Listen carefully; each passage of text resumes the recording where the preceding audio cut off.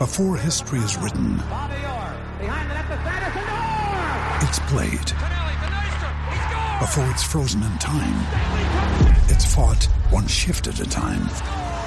Before it's etched in silver, it's carved in ice. What happens next will last forever. The Stanley Cup Final on ABC and ESPN Plus begins Saturday. Another day is here, and you're ready for it. What to wear? Check. Breakfast, lunch, and dinner? Check. Planning for what's next and how to save for it? That's where Bank of America can help. For your financial to-dos, Bank of America has experts ready to help get you closer to your goals. Get started at one of our local financial centers or 24/7 in our mobile banking app. Find a location near you at bankofamerica.com/talktous. What would you like the power to do? Mobile banking requires downloading the app and is only available for select devices. Message and data rates may apply. Bank of America N.A., member FDIC.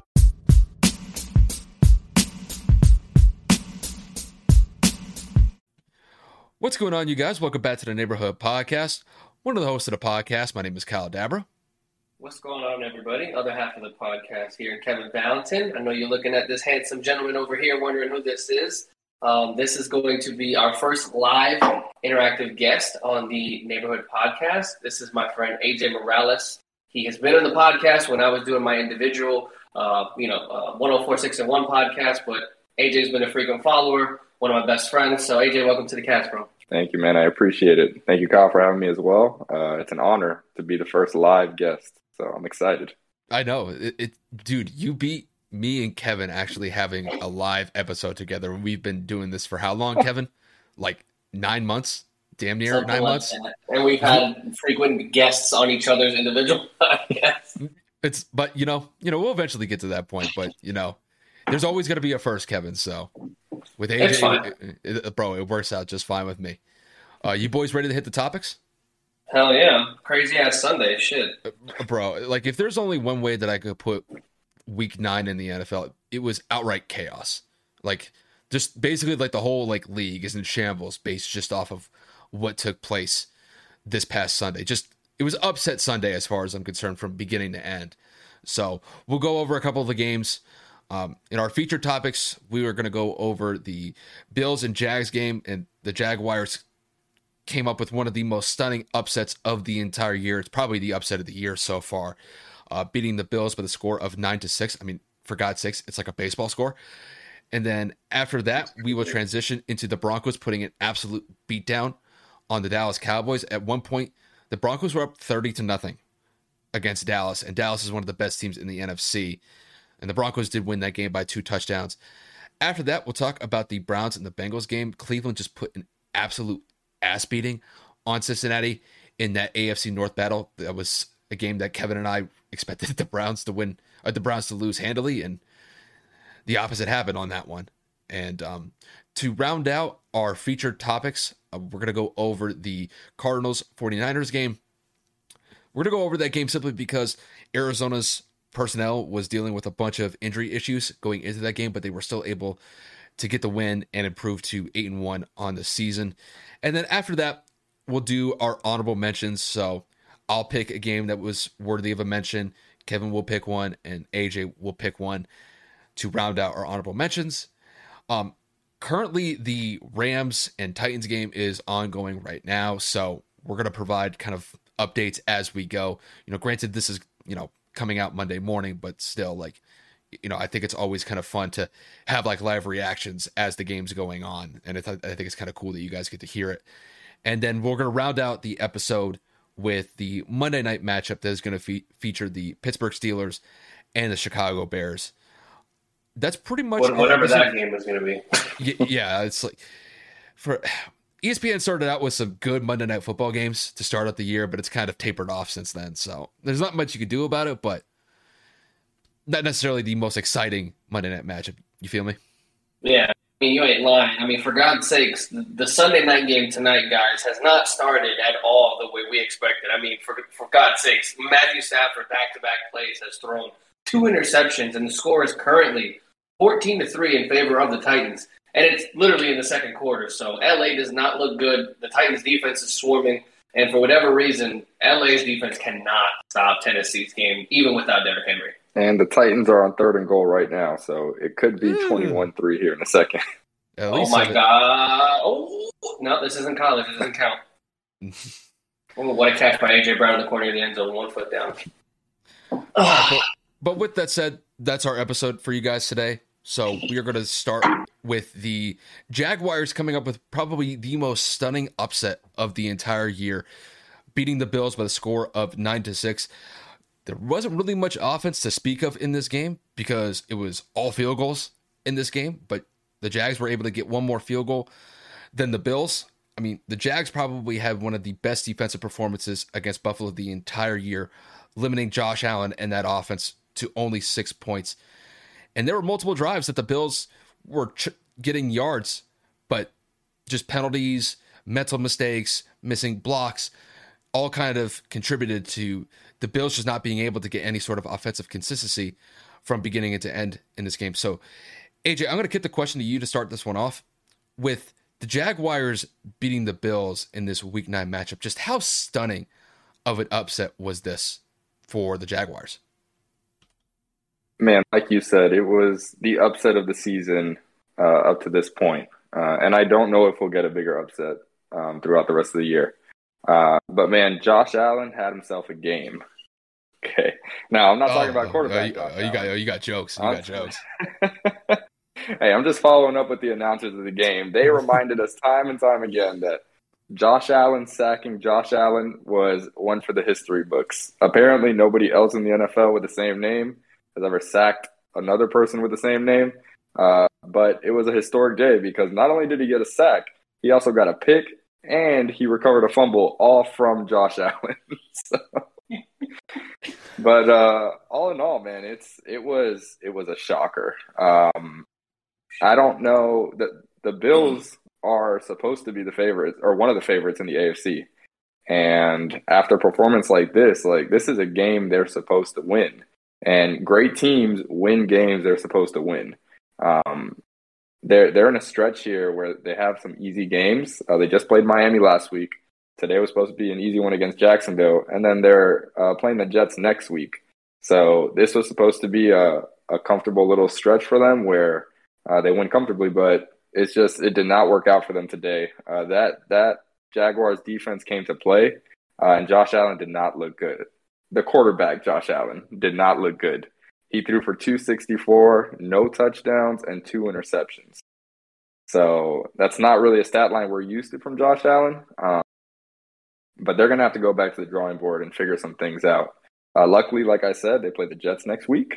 So that should be an easy one, but that's what we were saying this week. You can't say that because Mike White, the GOAT of GOATs, is coming in to that Buffalo game, and he smelled blood in the water, okay?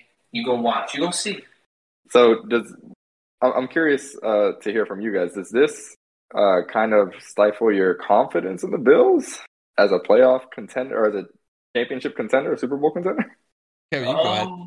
I mean, honestly, I'm not really going to say all of that. I mean, everybody's entitled to a bad game. And I mean everybody. The Chiefs have had atrocious games this year. For whatever reason, they're still a game back in the AFC West. I mean, the Cardinals had their mishap and they had their one loss. But they should have had a bad loss today too. But we'll get into that game a little bit later. But I'm not going to sit here and panic. I mean, everybody's due for a really good game. I mean, Jackson pretty much dog shit for the last, 3 years since their AFC Championship run against the Patriots. They were due for a really good game, so I'm not going to sit here and say that they didn't play well. And I don't necessarily know if Buffalo kind of tried to play down or didn't really they didn't really prepare for Jacksonville playing as aggressive as they did. The defense was swarming. The offense was able to at least move the ball forward to get them in the field goal range. As Kyle and AJ already stated, it was literally just field goals, 9 total points. So the offense didn't have to do much. It was a defensive, heavyweight game.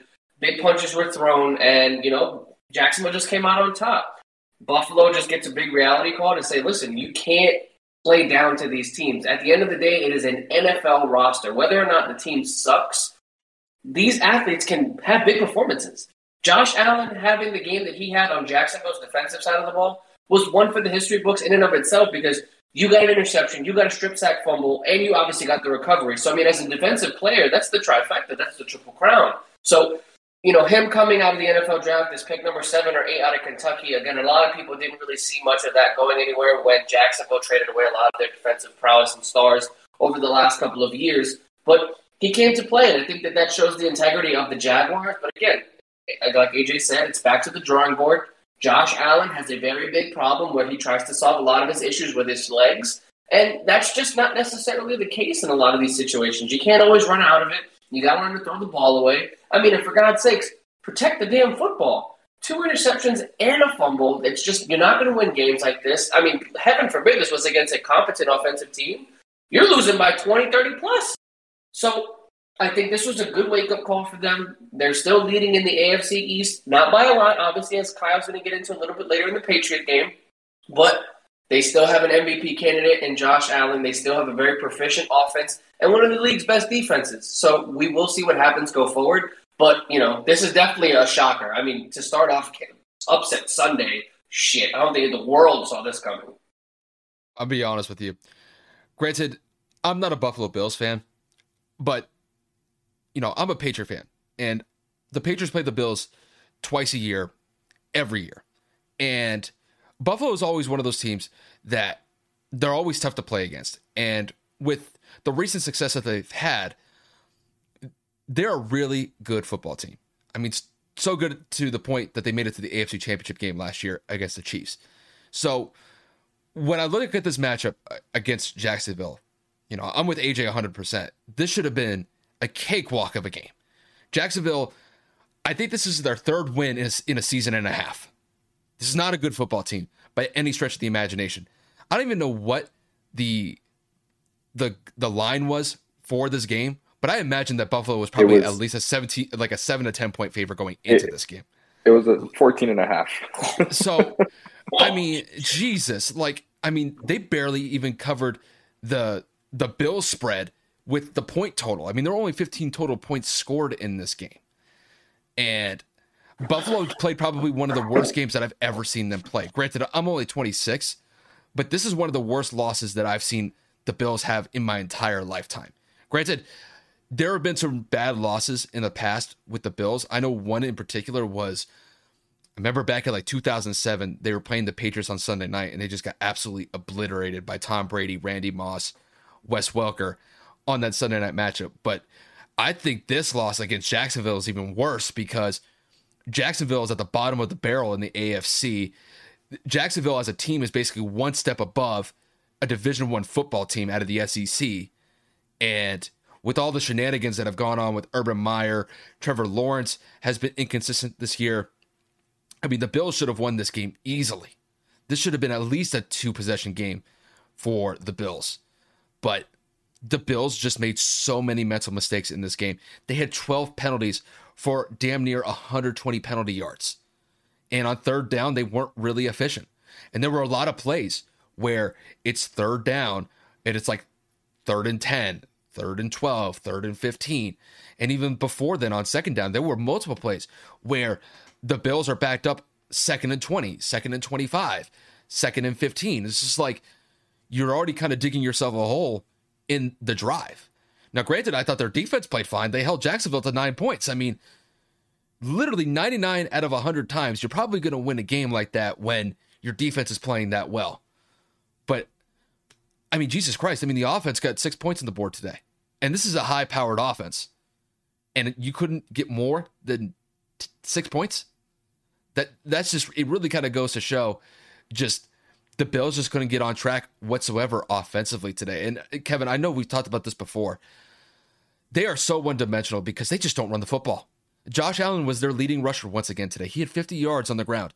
Zach Moss and Devin Singletary had a combined 22 yards on the ground. You can't have that. You can't have that. It's unacceptable that this team is one of the best teams in the AFC, yet they have literally no run game whatsoever.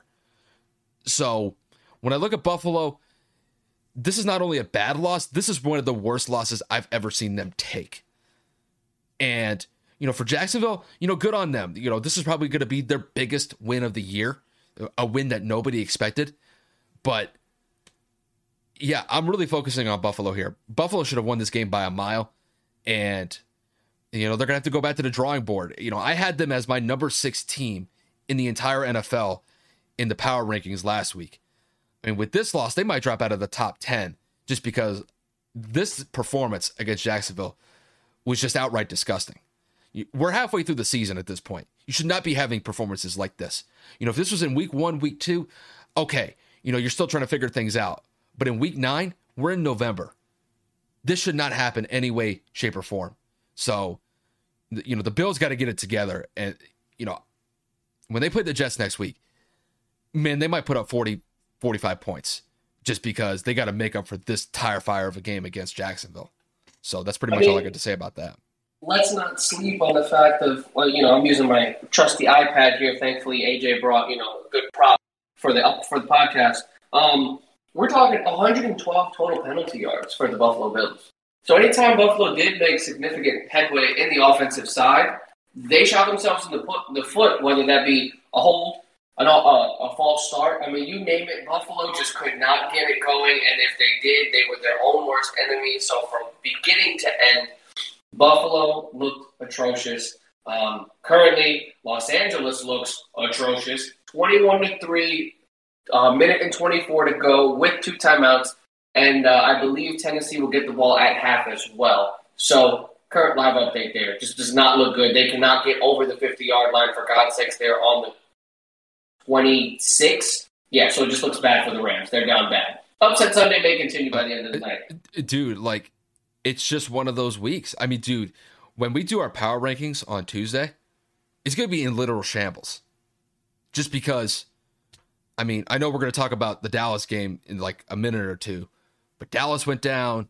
The Rams are probably going down. The Bills went down. The Packers lost. Granted, they didn't have Aaron Rodgers in, but it's still a lot of the top 5 teams, or the top 6 or 7 teams that I had in the power rankings last week, they all took L's in week 9, which is kind of surprising just because most of those teams have been playing outstanding the entire year. But bro, I don't know what happened today in week 9, but that's just the result of what happened. But we're not complaining as Sundays, baby. Bro, that's why they play the game. It's like Chris Berman always says, bro, that's why they play the game. You never know what could happen. But with that said, we'll transition into our next game, which will be the Denver Broncos pulling off a huge road win against the Dallas Cowboys. So the Broncos beat the Cowboys by the score of 30-16. This game got so out of control that by the fourth quarter, Denver was up 30-0 on the road against Dallas. Dallas is one of the best teams in the NFC by far this season. And this was probably the worst game that they will have the entire season. But you got to give Denver credit. Denver came to play. Their defense was absolutely stifling. Their offense was clicking with Teddy Bridgewater, Javonte Williams, Melvin Gordon. Even Tim Patrick, one of their wideouts, was having a hell of a game against Dallas's secondary. So, I mean, all in all, just a well-rounded win for Denver from beginning to end in this game. So, AJ, I'm going to pose the question to you here. Just with the win that the Broncos had against the Cowboys, is this a cause of concern for Dallas moving forward, or is this just a one-off performance for them? I think with the division they're in, it's a one-off. They definitely have some things to work on. That defense needs to, I don't know, they got to go back and watch film because they gave up 191 yards on the ground. So anytime you do that, you're probably going to lose the football game. I was looking at the time of possession of that game, and Denver had the ball for 41 minutes. 41 minutes. The ball was in Dak's hand for 18 minutes of that game. That's just, there's no way you're going to win a game like that. They had 2 really good drives at the beginning of the game, and after that, the offense just stalled out. I think it also kind of comes back to some coaching decisions. So on those first 2 drives where Dallas was moving the ball, they went for it on 4th and 1 in one occasion. The second occasion, I don't know what the yardage was, but they also went for it on 4th down, and they got stuffed on both. And so that just stalls your drive. You get no points after driving down the field. And now your defense has to go out there down 16-0, 14-0, whatever the score was, and their backs are against the wall. Like you said, they didn't score until the 4th quarter, and they passed up on 2 key opportunities in the 1st quarter to score. So I get it. The league is heading to a place where It's a little more analytical. They take more chances on fourth downs. You see the Ravens do it. You see the Chargers do it. But sometimes it comes back to bite you. So I think they're still contenders. I think they're still okay. Speaking about Dallas there, their offense just did not look good today. They didn't do well on third down. I think their third down efficiency was like 38%. So they left a lot of yardage out there. But we got to give it up to the Broncos. They went out there with a game plan and they stuck to it. They ran the ball. Teddy managed the clock, which is his strength. You know, he's not going to go out there and throw for 350 and 4 touchdowns. That's not his game. He's more of a game manager. But Denver's defense came to play today, and it really showed on the field. So, I mean, AJ pretty much took all the thunder here. I mean, this is going to be difficult for me to make my valid points or use my emotions to kind of get in this. But I'm just going to look at the camera real quick, and I'm just going to point out, and you guys know who you are. Every Dallas fan out there that's been riding this season like it's a Super Bowl year, I've been defending you guys, and then you go and fucking lose to the Broncos at home. You don't just lose, you get mollywopped, and you throw garbage time touchdowns and garbage time 2-point conversions. Y'all not going to get away with this bullshit.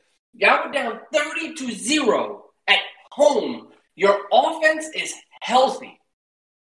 I've been praising y'all. This is going to be their year. They're going to contend. They're going to go for an NFC championship potentially. They're going to fight in the NFC. And Kyle has been telling me, bro, they're going to lose, man. This isn't the real Dallas. And I'm converting him to start believing, like, bit by bit. You know what I'm saying? Like, yo, bro, they look different. This is different. This is for real. They're going to get healthy. Granted, their defense did show up, and they did sack Teddy about 4 times. And, you know, they did – no, that's about it. That's the only good thing they did because I thought they got a hold, but they didn't. So, guys, realistically, I'm looking at this Cowboys team, and I'm saying, what the hell was this? Like, everyone's owed and due a hiccup. Everybody gets a mistake, like I said the last segment. But I'm just looking at this like, no. This ain't no mistake. This is an embarrassment.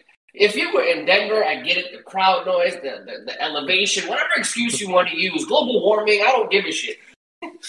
You're indoors, you're home, you're 5-1. They just traded their historic best defensive player in their history. Yep. That's supposed to be like a demoralizing, like bullshit. Like, oh, we everyone said the Broncos have given up. This was their waving of the red flag or the white flag saying they're checked out. And then they dropped 30 on Dallas. Now, again, Dallas isn't known for their crazy defense. Dallas is not known at all for their swarming, stifling, anything. Where was Diggs at? Because that boy was getting cooked left and right in some of the plays we was watching. Tim Patrick, Jerry Jeudy, and God knows who else the fuck did whatever they needed. Bro, he was getting his sauce work, bro. So I don't want to hear no type of shit about Defensive Player of the Year. I need to put some respect. Shout out to my dog, Darius Leonard. He's not even in the conversation. But we're not going to get into that tonight because it's not about that. We're bigger. We're better than that. So I'm just looking at the stat line over here. Dak got garbage time, so their stats are literally irrelevant. But I'm just going to circle something here. They did get behind relatively quickly, so the run game was non-existent. We all know that Dallas does their best football when they run the football.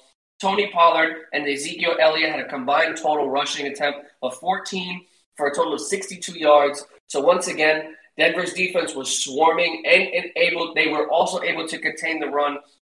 So, I mean, from beginning to end, they didn't stop the pressure. They kept their foot on the gas. And like the Colts did, kind of like on Thursday night, they kind of just made sure they kept everything in front of them. So what? They gave up 2 garbage time touchdowns. They knew it was a little bit too far to reach. But shout out to Denver, man. Everybody wrote them off, myself included. I didn't really think that they were going to be able to do this. I thought Dallas was going to steamroll over, and they came away with the upset, man. Shout out to them, for real. I mean, to focus on Dallas here, this is probably going to be the worst game that they have of the entire season. But I got to be honest. This was Dak's first game back, after he had the calf issue that he had been dealing with the last couple weeks. And he looked bad. There was in one point in this game where he only completed 6 out of his 19 or 20 passes, his first 20 passes. He just looked rusty. And, there were some wide open receivers that he missed. There were some passes to CeeDee Lamb or Amari Cooper where they have some separation. It's just that Dak wasn't able to make those passes, wasn't able to execute properly. And to kind of hit on a point that AJ made, really they dug themselves in a hole right in the beginning of the game.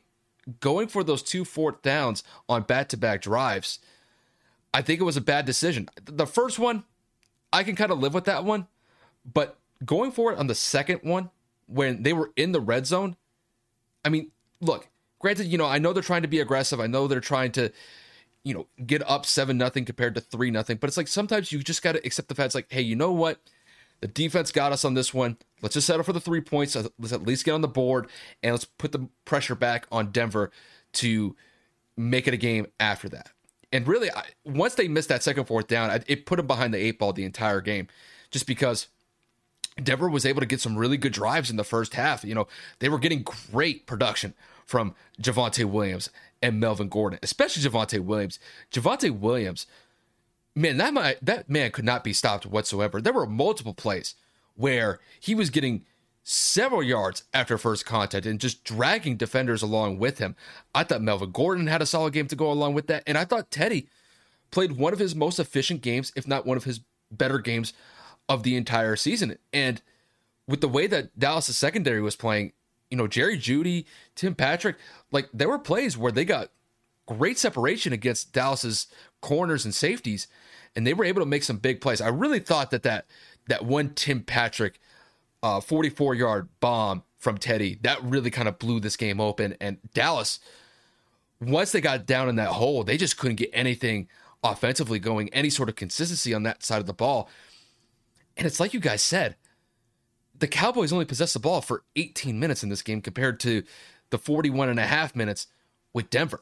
Denver owned this game from beginning to end. And really, I know the score says 30-16, but those are just garbage time points. And I mean, Denver was up 30-0 on the road against one of the best teams in the NFC. So, give credit where credit is due. Denver came to play today.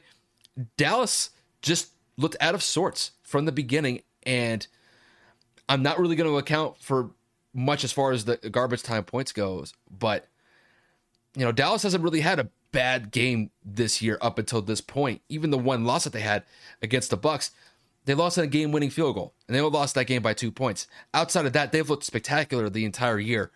But yeah, this is probably their worst game of the entire year, and it might just be a blip on the radar throughout the entire season when we look back on it. But yeah, this was quite a shocker as far as I'm concerned, because I thought that Dallas would just kind of march through Denver this week, just because, Kevin, when we did our episode last week, we didn't even mention them in one of our topics because we just kind of assumed that Dallas would just kind of roll through. But Denver just gave them the hands today. They gave them the business, and I got to give them credit for that. So I think Dallas will be okay moving forward, but yeah, this is an ugly loss as far as I'm concerned with the Cowboys. Yeah, I mean, I'm not going to go out there and say it's a fluke. I mean, but like AJ said, it's not that big of a deal considering they do play in the NFC East. It's not like anybody's going to come out of left field and take the division away from them. Internally in the locker room, I would say that there are probably some issues. Like they're probably going to be upset with themselves, not only getting embarrassed at home, but they just could not execute on multiple sides of the ball. So they'll go back to the drawing board. Mike McCarthy will come out there and he'll get those boys fired up. But I think that, Dak really needs to sit back and really look at it.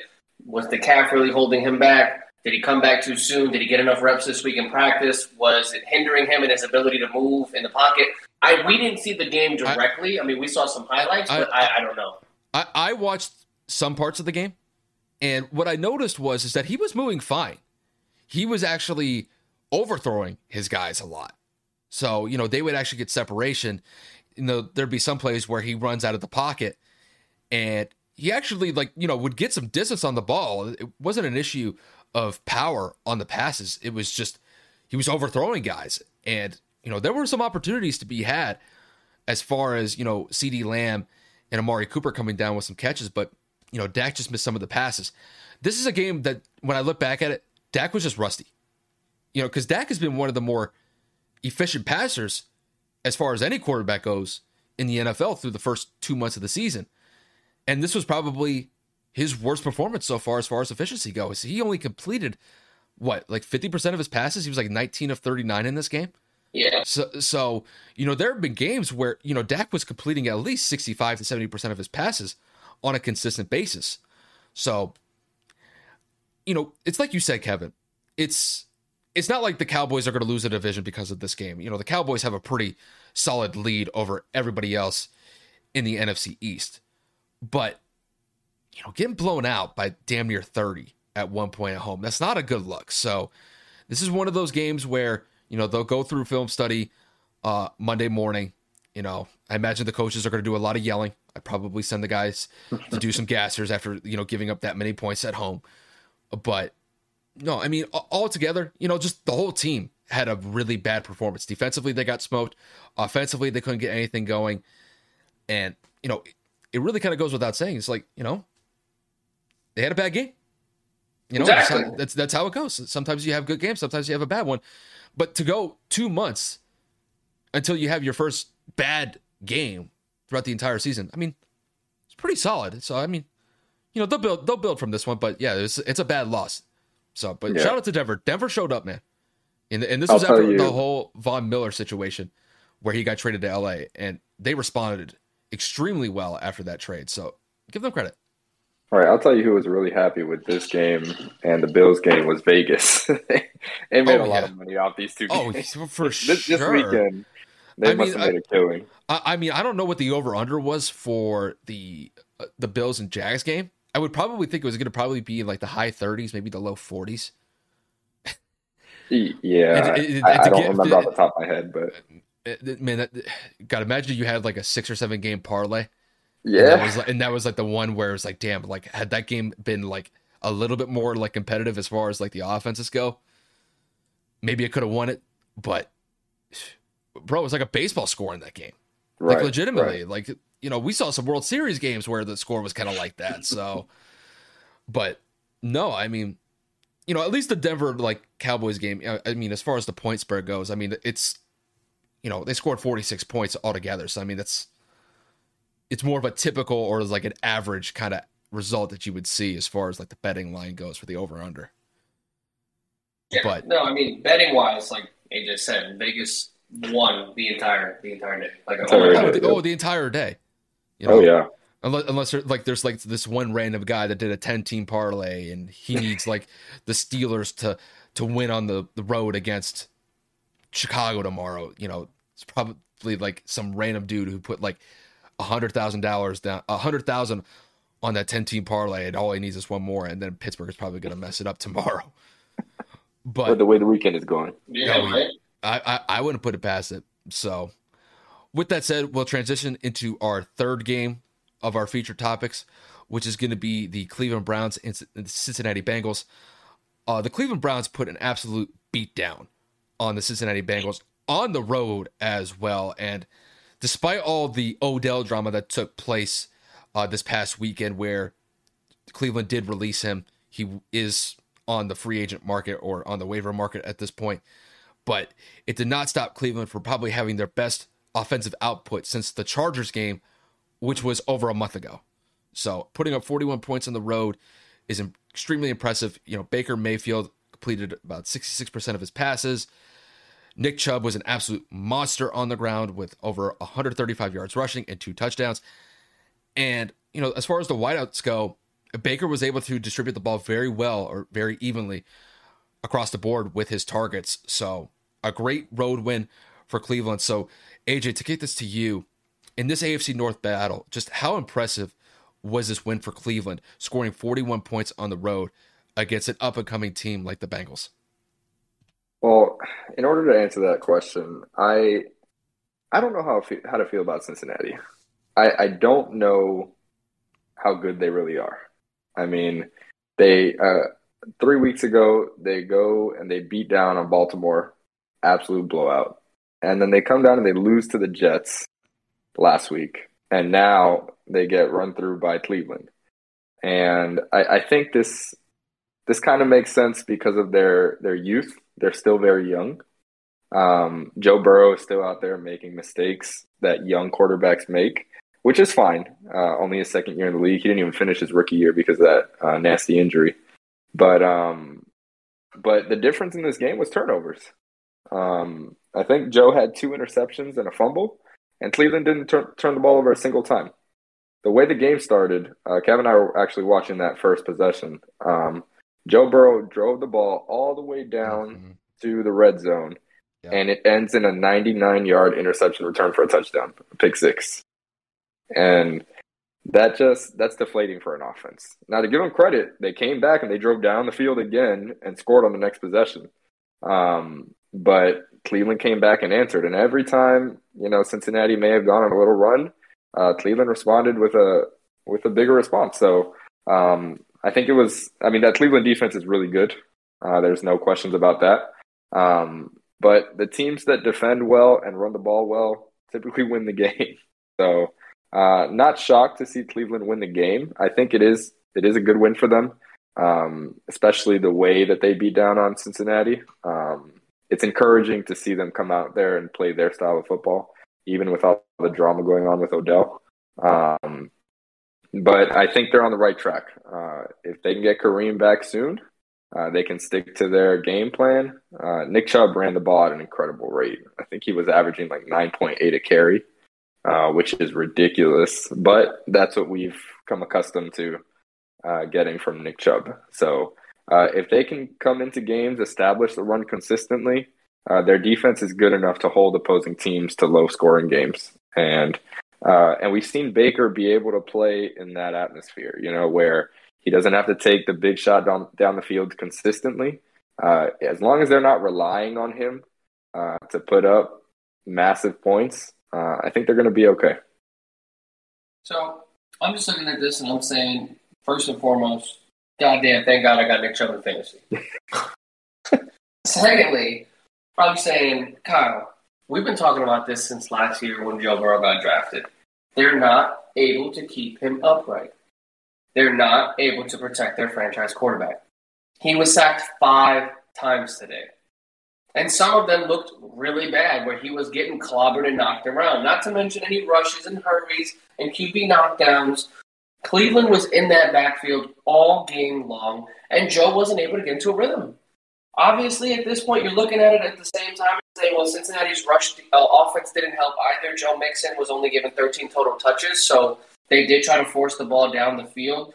Granted, Cleveland went on that scoring spree in the second and third quarter and scored 27 total points in those 2 quarters alone, not to mention the 7 they put up in the fourth quarter. So from start to finish, there was absolutely no stopping Cleveland's offense. And again, that's in huge part to Nick Chubb playing great. Dearness Johnson only had 8 total touches for 16 yards. So not like it was an open field, like a Kareem Hunt there being like it would have been. But overall, Baker managed the game well, didn't turn the ball over. He was sacked twice, but 14 out of 21 for 218 and 2 touchdowns. It's good enough to get it done. But my biggest thing is Baker is not a dynamic game changer. He's not a quarterback that's going to go out there and win you a game. And you think about it and you say, well, if Joe Burrow stays up or if Joe Burrow doesn't turn the ball over, I'm playing the what-if game. But would Baker have been able to hold this lead? Jamar Chase dropped a fucking touchdown today. And I mean, I needed that for fantasy. So he obviously wasn't thinking about me. So let's put that out there, goddammit. But Jamar dropped one, in the actual breadbasket. It couldn't have been a better ball from Joe. And the defender had no chance to get it because it went over his head and it just fell in. So, they also had deflating instances where they got no points out of certain drives as well. So I think this game could have been a little bit closer, but I agree completely with AJ. The identity of the Cincinnati Bengals is yet to be really determined, or should I be, really revealed, because they started off so hot, but because they're so young, are they going to come back up and ride another hot streak? Are they going to fall down because they have no confidence, or are they going to stay stagnant and win a game or 2 here and there? The AFC North is a tight battle right now. 5-4 Cleveland, 5-4 Cincinnati, and Baltimore wins today to move to 7-2, right? Was it 7? It's either 6-2 or 7-2.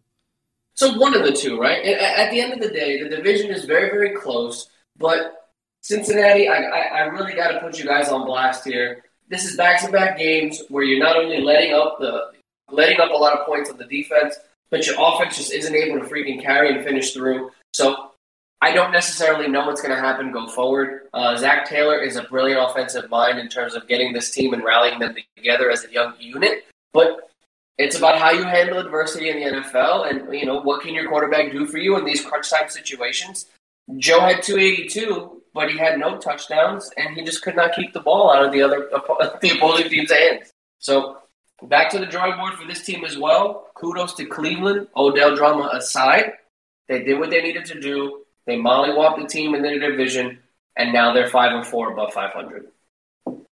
Well, I'm going to start here with Cleveland just because, they scored 41 points on the road against Cincinnati. And, this was an offensive performance that I was really kind of not expecting from Cleveland just because the last month or so, they have been really struggling to put up points on the board. And in large part, that's due to the fact that the Browns were just hurt as a team, especially on the offensive side of the ball. Baker's dealing with that torn labrum issue that's going to linger throughout the entire season. And, a lot of their scoring in the last 3 games were in the teens. These are low-scoring games that they were putting on the board, and I thought it was going to be more of the same against Cincinnati. But I got to give credit to the Browns. They played an outstanding offensive game against Cincinnati just because they were able to get great production across the board in the passing game, in the run game, and they were able to receive the ball well as far as their wideouts go. Baker was efficient today. Completed about 66% of his passes.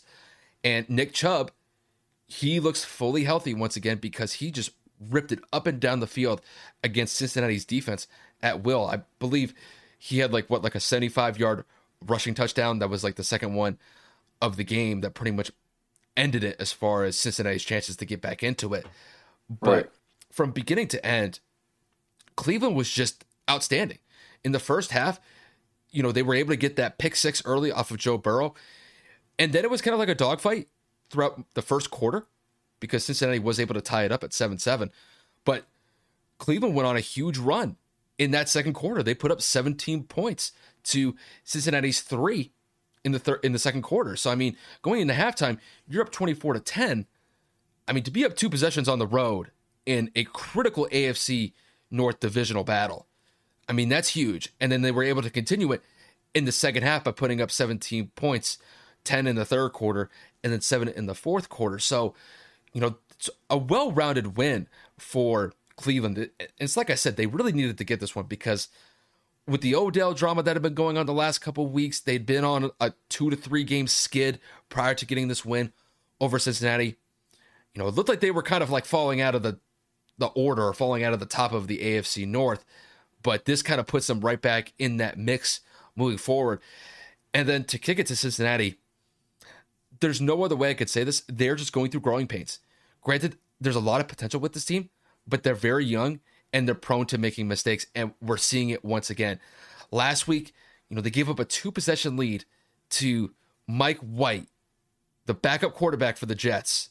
To go to all goats. Bro, he looked like Tom Brady out there last week against Cincinnati's defense. He may be better. Bro, it's just, you give up that 2-possession lead to the Jets, you lose 34-31 last week, and then the defense gives up 41 to Baker Mayfield and that Browns offense. And this is after Baker has looked pretty inconsistent the last couple of weeks. Nick Chubb has been in and out of the lineup, but you give up this type of performance on the defensive side of the ball, you're never going to win games like this. So my biggest concern moving forward is clearly, like what Kevin said, they are not protecting Joe Burrow whatsoever. He is just getting hit left and right. And, those hits are going to pile up. We've seen quarterbacks, especially in their younger stages of their career, if they're not protected well, injuries are going to become a factor. And it may even throw in some confidence issues just because they're always in fear of getting hit by defenders. So that'll be something to monitor moving forward. But another issue with Cincinnati is their defense. You gave up 34 last week. You give up 41 against Cleveland, excuse me. Man, that's not a winning formula. You tie that all together. Cincinnati, they got off to a very hot start this year, but they really kind of come back down to earth the last couple weeks. And, they're going to have to kind of figure a way to rally the troops to get back onto the winning side of the scoreboard moving forward, because man, if this defense is giving points up like that, wins are going to be hard to come by for Cincinnati moving forward when you go along with the fact that Joe Burrow's turning the ball over and he's getting hit like every other play. So, yeah, there's definitely some issues with Cincinnati that are definitely mounting in the middle part of the season. But, all in all, I mean, the AFC North is a toss-up right now. It's like Kevin mentioned, Baltimore is at the top right now, but, Cincinnati and Cleveland and Pittsburgh are kind of all in that same mix there. So it's going to be a very interesting stretch in the second half of the season, seeing which team is going to be really kind of competing against the Ravens, because the Ravens really kind of look like that team that seemed to be the odds-on favorite to be the divisional winner when it's all said and done in the AFC North. Right, and this is kind of why I said I don't know how to feel about Cincinnati, because at the beginning of the year, their defense was playing much better than we expected. They were keeping them in games, in positions where Joe could get the job done. But like you mentioned, man, against the Jets last week and then giving up 41 to Cleveland this week. And I'll give them some credit. It's tough to do when your offense gives up the ball 3 times in plus territory, but that defense needs to buckle up. Oh yeah, buckle up is an understatement, bro. It's getting bad and it's demoralizing, because as a defense, you're looking at it and you're saying, "Shit, we're practicing, we're busting our ass. We gave up 34 in a loss to a team we shouldn't have. All right, this is a divisional matchup. This is when we got to turn it up." You know what I'm saying? You usually have a chip on your shoulder after an embarrassing loss. And I'm pretty sure they came into this game confident, saying, like, we can do this. And then you don't just lose. You get your ass handed to you at home. Bro, it's like AJ said at the very beginning of the segment, it's just the youth, and I don't necessarily know if they're going to be able to overcome this, because we're talking back-to-back losses totaling in 75 points in the last 2 weeks to relatively mediocre offensive teams outside of one person being Nick Chubb. And at that point, you stack the box and you make Baker beat you. And Baker was able to do that enough. So I necessarily don't know what's going to happen with Cincinnati. But if I had to put a bet on it, I don't think they're going to be able to come back. I really don't. Either Joe's going to get hurt, God forbid, or this defense is literally just going to be giving up 30-plus points per game, because they're not going to get better, let's be frank, from here to the end of the year. Well, I think the one issue from this game in particular was when they got down into that 7-0 deficit early on, just because it's like AJ mentioned, you march down the field, you're literally just one play from scoring a touchdown within the 5-yard line, and it goes for a 99-yard interception return for a touchdown. It's demoralizing. Granted, they were able to tie it up 7-7. I think Joe Mixon had a touchdown, that tied it up, but it's just, it's really demoralizing to an extent, just because, you take that possession away, where they could have been up at least 3-0, potentially even 7-0 on that possession where they got the pick six. Being up 14-7 at the end of the first quarter, or being up 10-7, is a lot different than being tied, 7-7, going into the second quarter. And then I thought Cleveland made some really good adjustments at the end of the first half by being able to just go on that huge run in the second quarter. I mean, to be up 24-10 on the road in a pivotal AFC North divisional matchup, it's huge. It's absolutely huge. And just because Sunday, Kyle. What? Upset Sunday. It just continues. I know, but it's like, Cleveland had been on that really bad stretch for the last month or so, and getting this win on the road, it may even kickstart something.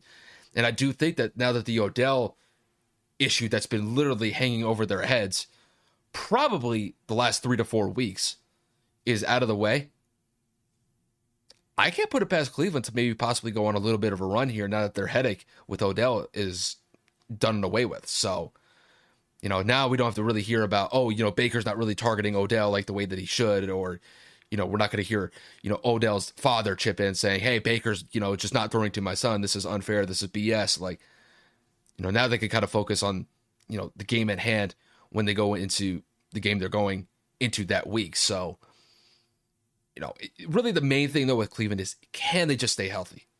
They've been riddled with injuries throughout the entire year so far. And, we got to see how Baker keeps on playing, because that labrum issue is going to be something to monitor as the season goes on. I think it was really affecting him the last couple of weeks, but it didn't look like an issue in this game.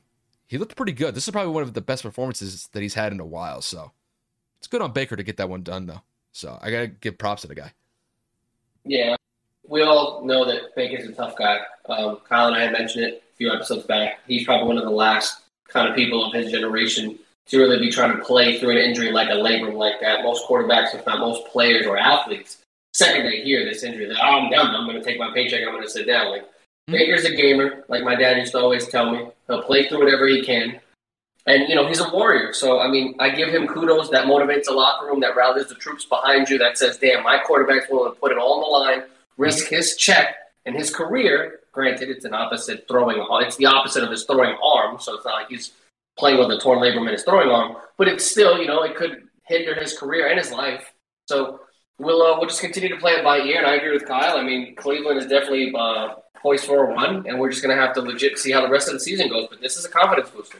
What's the update on the Rams game? Currently, 21-3. LA has 70 total yards and penalties. Tennessee has 5, so that is dictating the game. But LA is currently on the 50, 2nd and 5, driving. Still second quarter?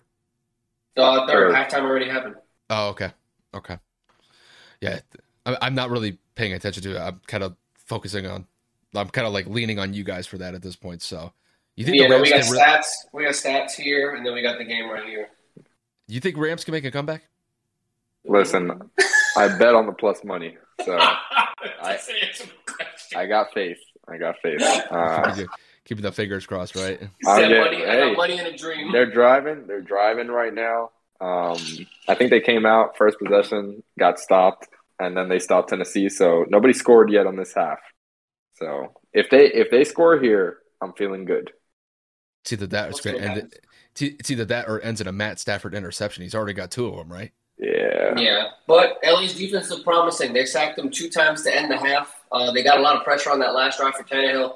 Aaron Donald is playing phenomenal right now, whether he's just getting pressure and making life a little bit miserable. But overall, I think it's just going to get better if they can just score this right here. I think that the Rams can make a run. Yeah. Von Miller's not playing today, though. No, he's inactive. He was inactive for this one. But Van Jefferson just dropped a 52-yard bomb, but that's not. I would have appreciated that one. Yeah, I would have appreciated that one. No, it needs to be Cooper Kupp or Tyler Higbee, right, Kyle? Exactly. Not Cooper Kupp. I need Tyler Higbee on this one. No, I got both of them. So, like I said, either one works for me. Okay. My situation's not your situation. I just need Higbee to pop off. He's got 2 catchers, so we're both losing. Okay, how does that make you feel? I'm going up against Cooper Kupp in my fantasy game this week, so I can't need him to pop off. And not only that, Matt Stafford is the quarterback that I'm going up against. So I'm kind of happy that he's kind of struggling so far. There goes Higbee. There goes Higbee. Did he score? There goes Higbee. 30 yards. 30 yards. I'll take that. If he would have cut back right, I think he could have scored. That don't make no difference. But he's limping. He's limping. Oh no! just go to the sideline. He's still in the huddle. He's fine. He's not gonna get the ball, but he's fine. Okay. We do have another couple of games left on our slate. I know that we can easily get lost in bullshit in this damn game that we're watching live. Kevin, this is what we do all the time, though. Like, come on. I know, man. I don't want to keep AJ from doing what he's got to do. He's a guest in my house. I don't want to, keep him here for 2-3 hours. We could do this all night, but, he's a guest.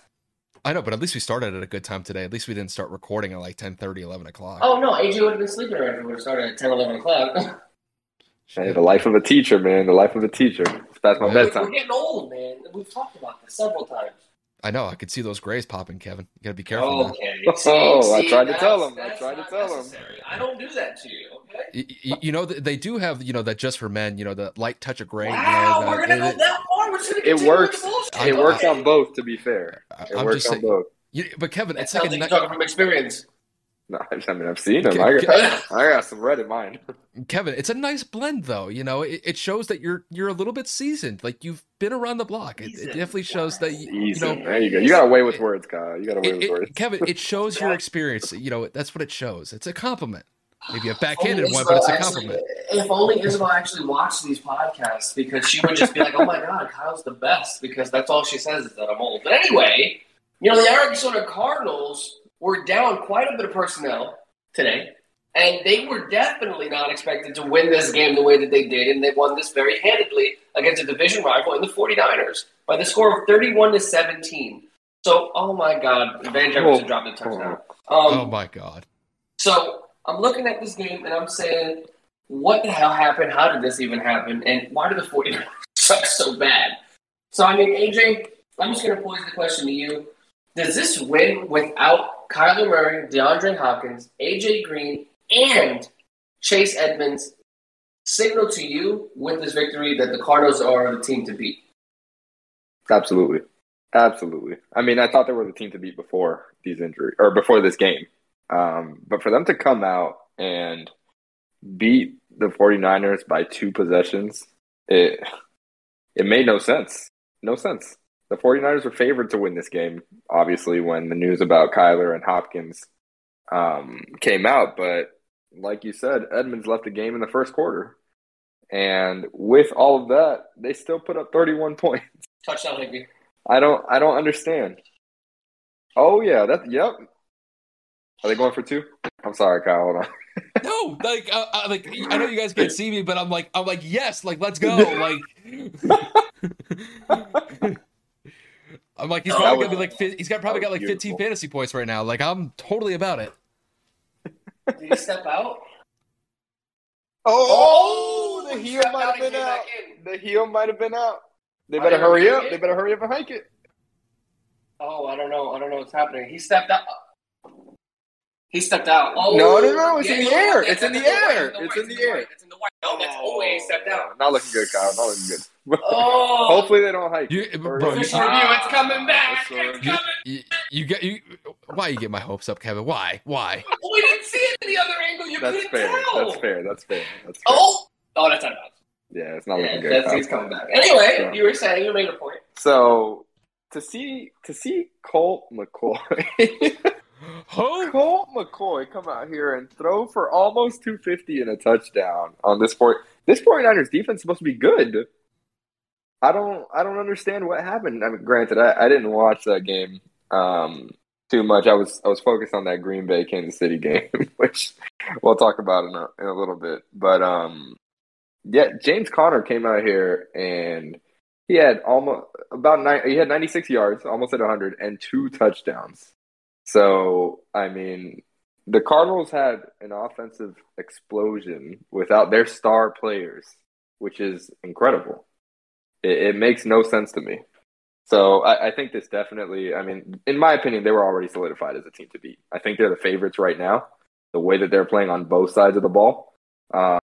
And when Kyler's out there, man, he's magical. Like the play's never dead when the ball's in his hands. So with Kyler leading the offense and Hopkins out there, when these guys are healthy, I think they have a fair shot at taking home the championship this year. So, I mean, Kyle, same question goes back to you, bro. I mean, do you think that Arizona really is that damn team? Because this was pretty convincing for me. We didn't watch it, but seeing the updates just kind of solidified with a backup that is damn near the age of my father. And I say that obviously joking.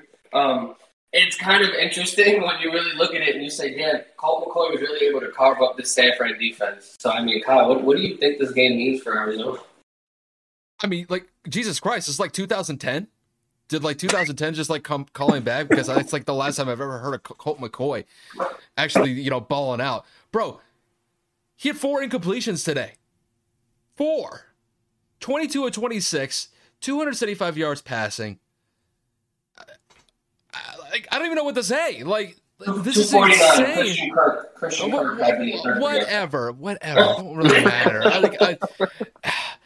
Listen, I got the stats pulled up here. I mean, Arizona, with Colt McCoy leading the offense, had 435 yards in this game. Like, are you kidding me? Granted, I know Kyler's dealing with the issue with his calf or ankle, whatever it is.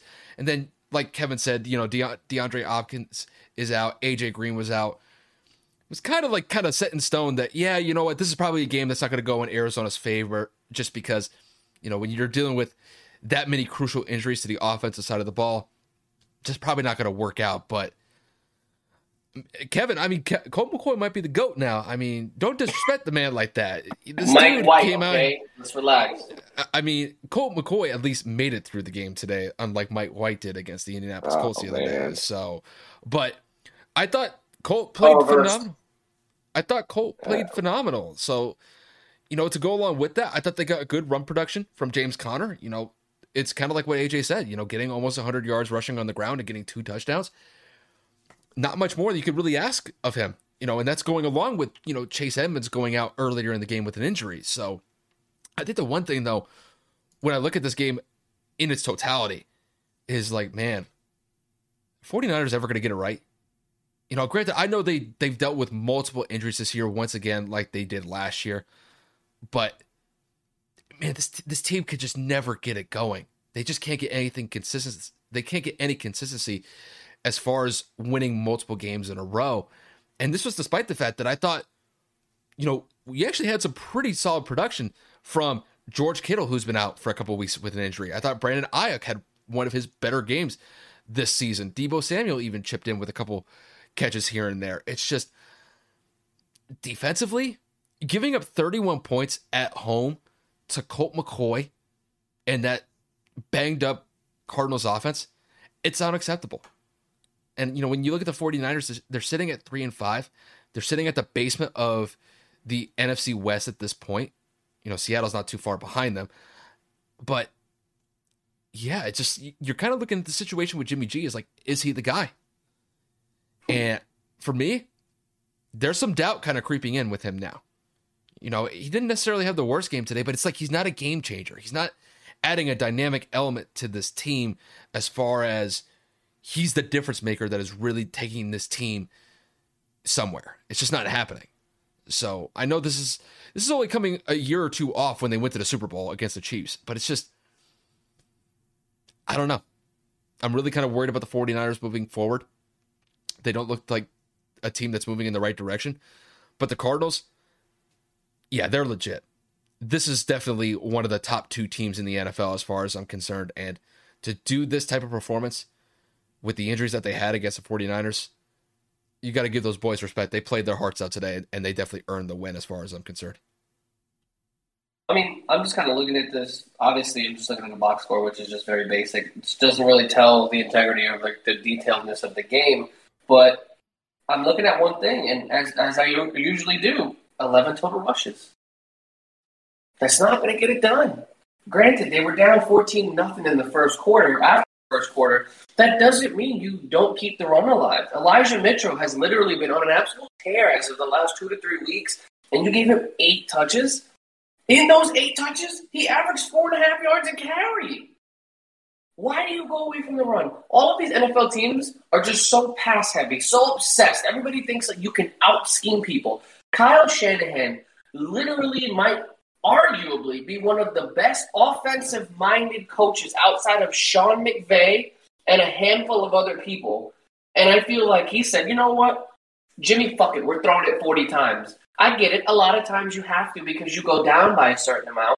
But you have 3 whole quarters to go after the first quarter.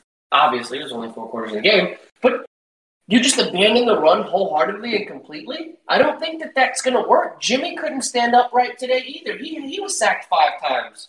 Like, that offensive line play, they're not running the football. The defense can't stop a nosebleed. So on every side of the ball, it just looked like San Francisco could not get it going to save their life. Now, on the Arizona side, we've already pretty much covered every area. They were able to move the ball in the air. They were able to run the ball as a team for 163 yards, averaging over 4 yards per touch as well. So when you're hitting on all phases and you really find a way to go out there and sack the quarterback and disrupt whatever it is that they need to do, you're going to win.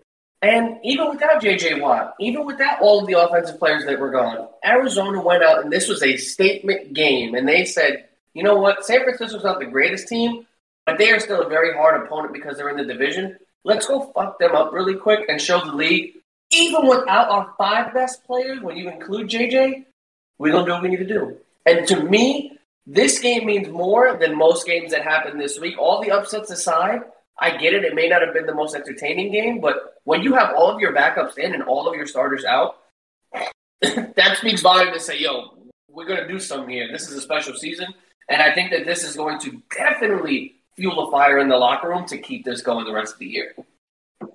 Yeah, but to be honest with you, Kevin, they have to. Because the Rams are right behind them.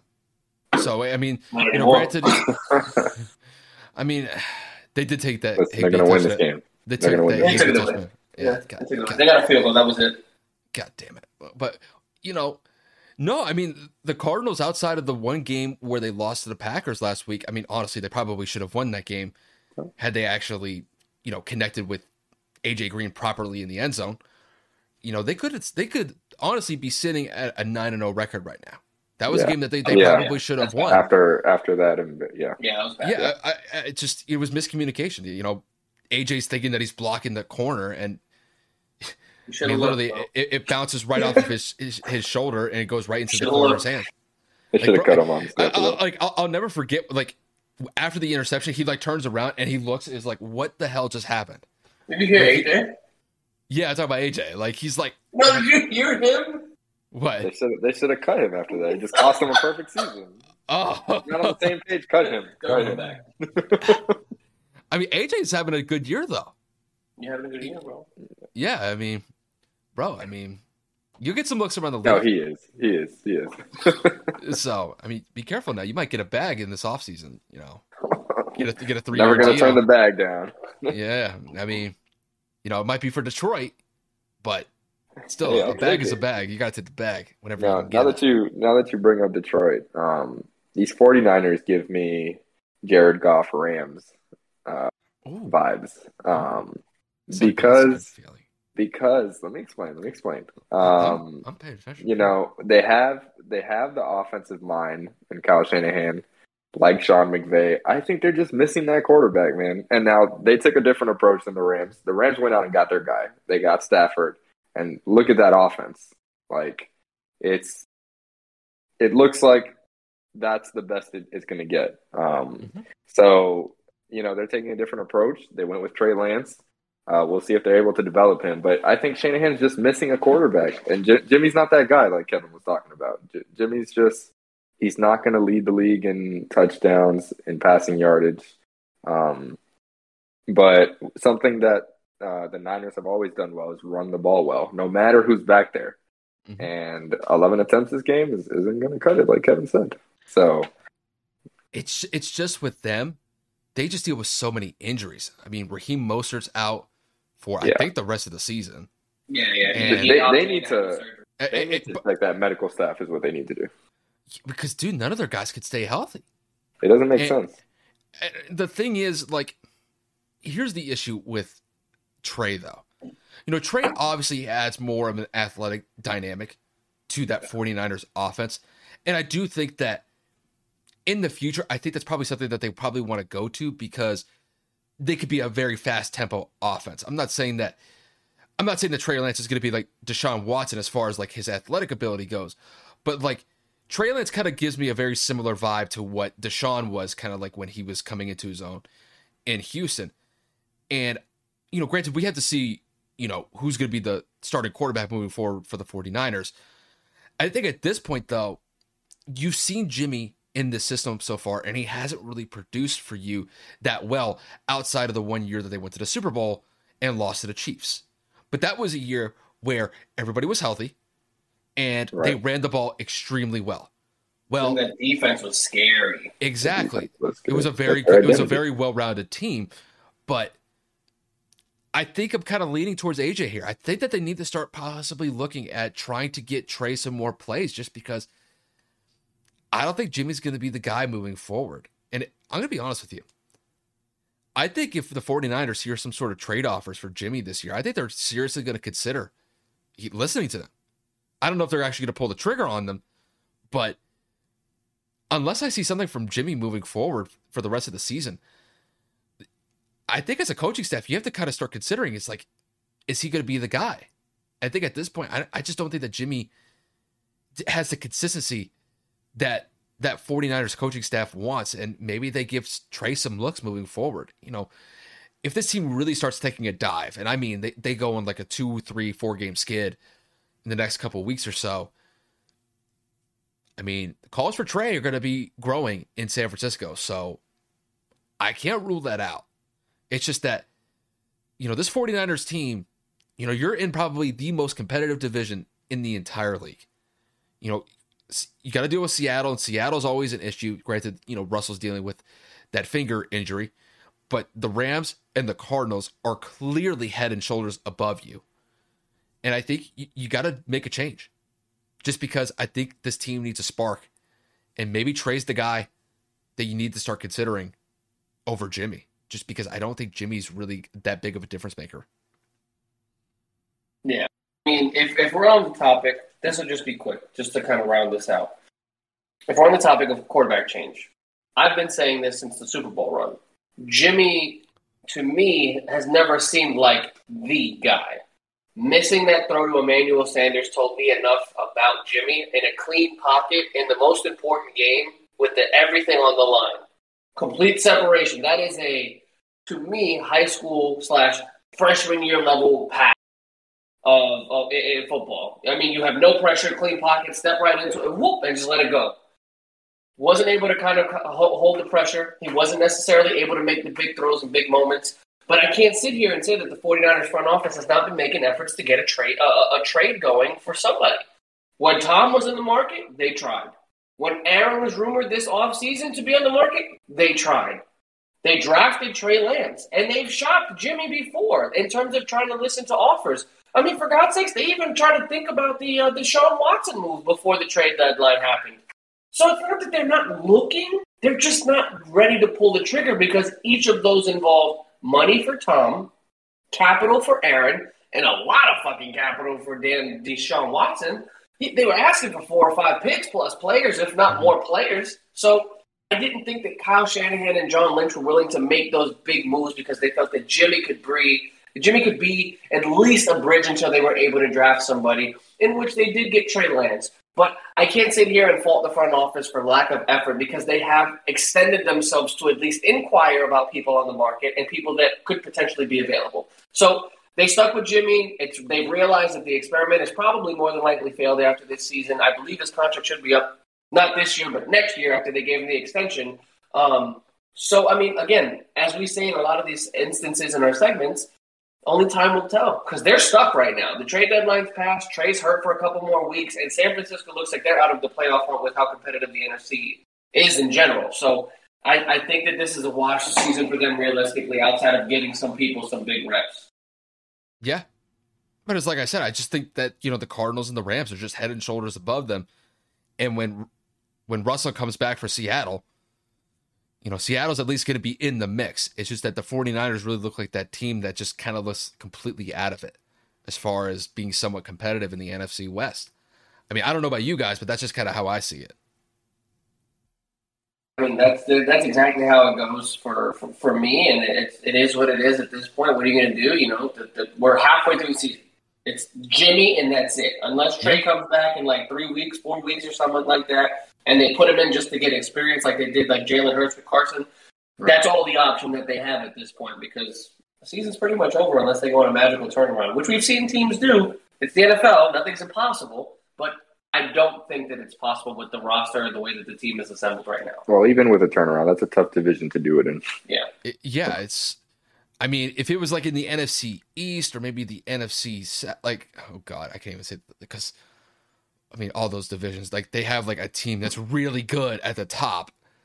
But It's like, if they were in the NFC East, granted Dallas would still be ahead of them. But since everybody else with the Giants, the Eagles, and the Washington football team, they're all garbage. The 49ers, I guess, could be somewhat in the mix, but it's not even... Yeah, it's just the 49ers are in a really bad spot. It's just like wherever you really kind of put them in any sort of division in the NFC, I don't think it really works out that well just because there's clearly one team in each division that's head and shoulders above them. And in the NFC West, it's 2 with the Cardinals and the Rams. So tough times in San Francisco.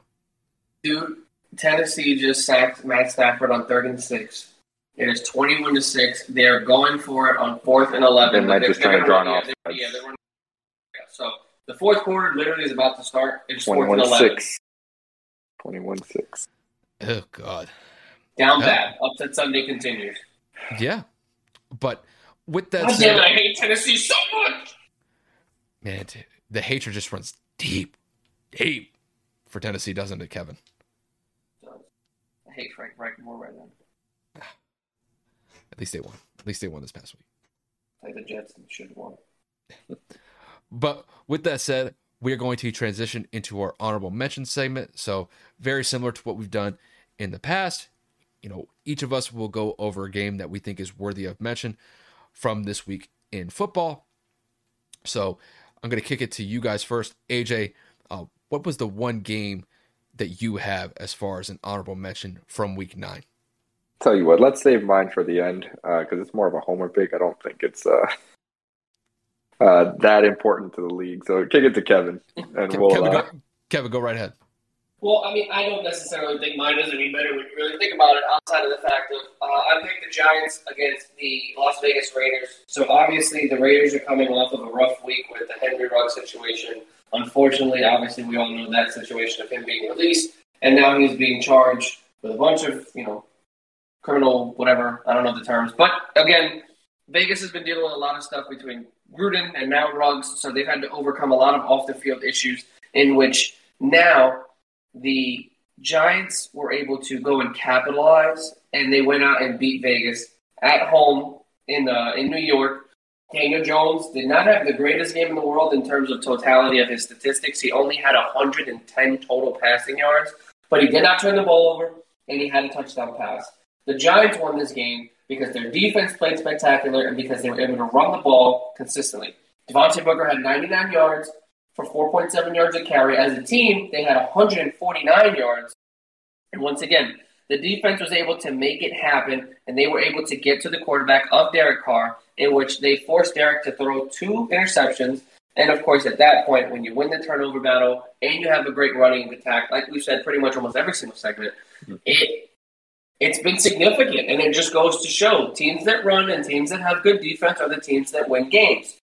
So I feel that Vegas had a lot going on. They weren't able to really get it going offensively. New York was able to really pressure Derek and make their life hell. And, again, keep the time away from Derek Carr in the offense. They were able to keep time of possession in totality away from Oakland, Vegas.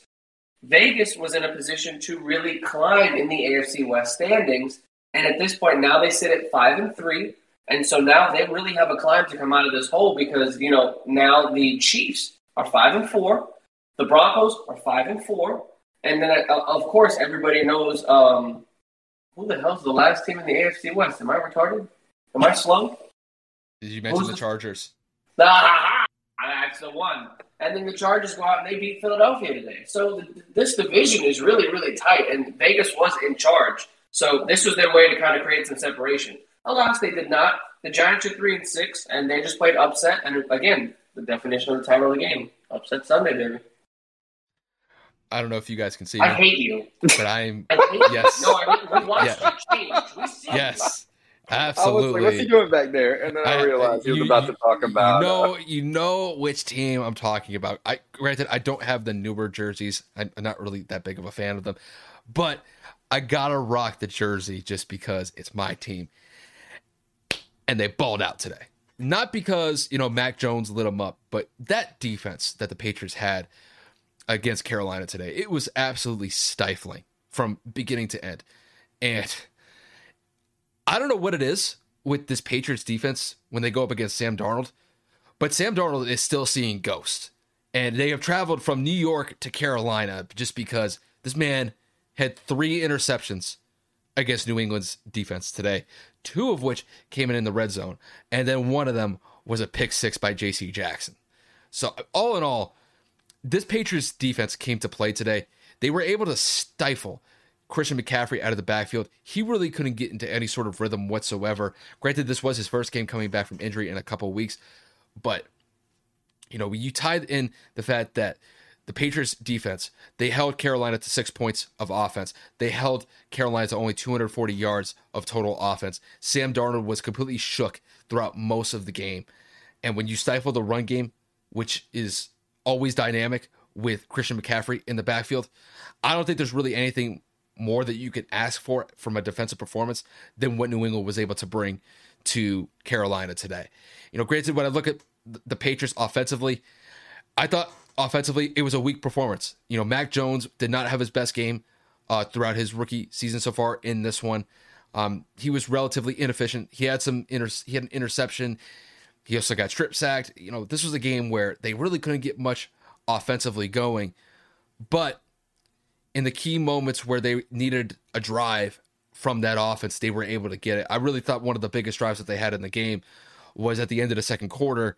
This is coming off of a Stephon Gilmore interception, and before the end of the first half, they were able to march down the field, score a touchdown with Hunter Henry with about 30 some odd seconds to go in the second quarter. And then it's like I said, the defense was the main factor for New England winning this game today. And I mean, look, this New England defense, when they hit their strides, this is a very good defense. I don't know if I would consider it like a top 5 defense in the league, but I think I could possibly look at this team as like a top 10 defense when they're really on their A game here. Now, granted, they were playing against Carolina, not the most impressive team. Carolina was coming into this game 4-4. Same with New England in this one.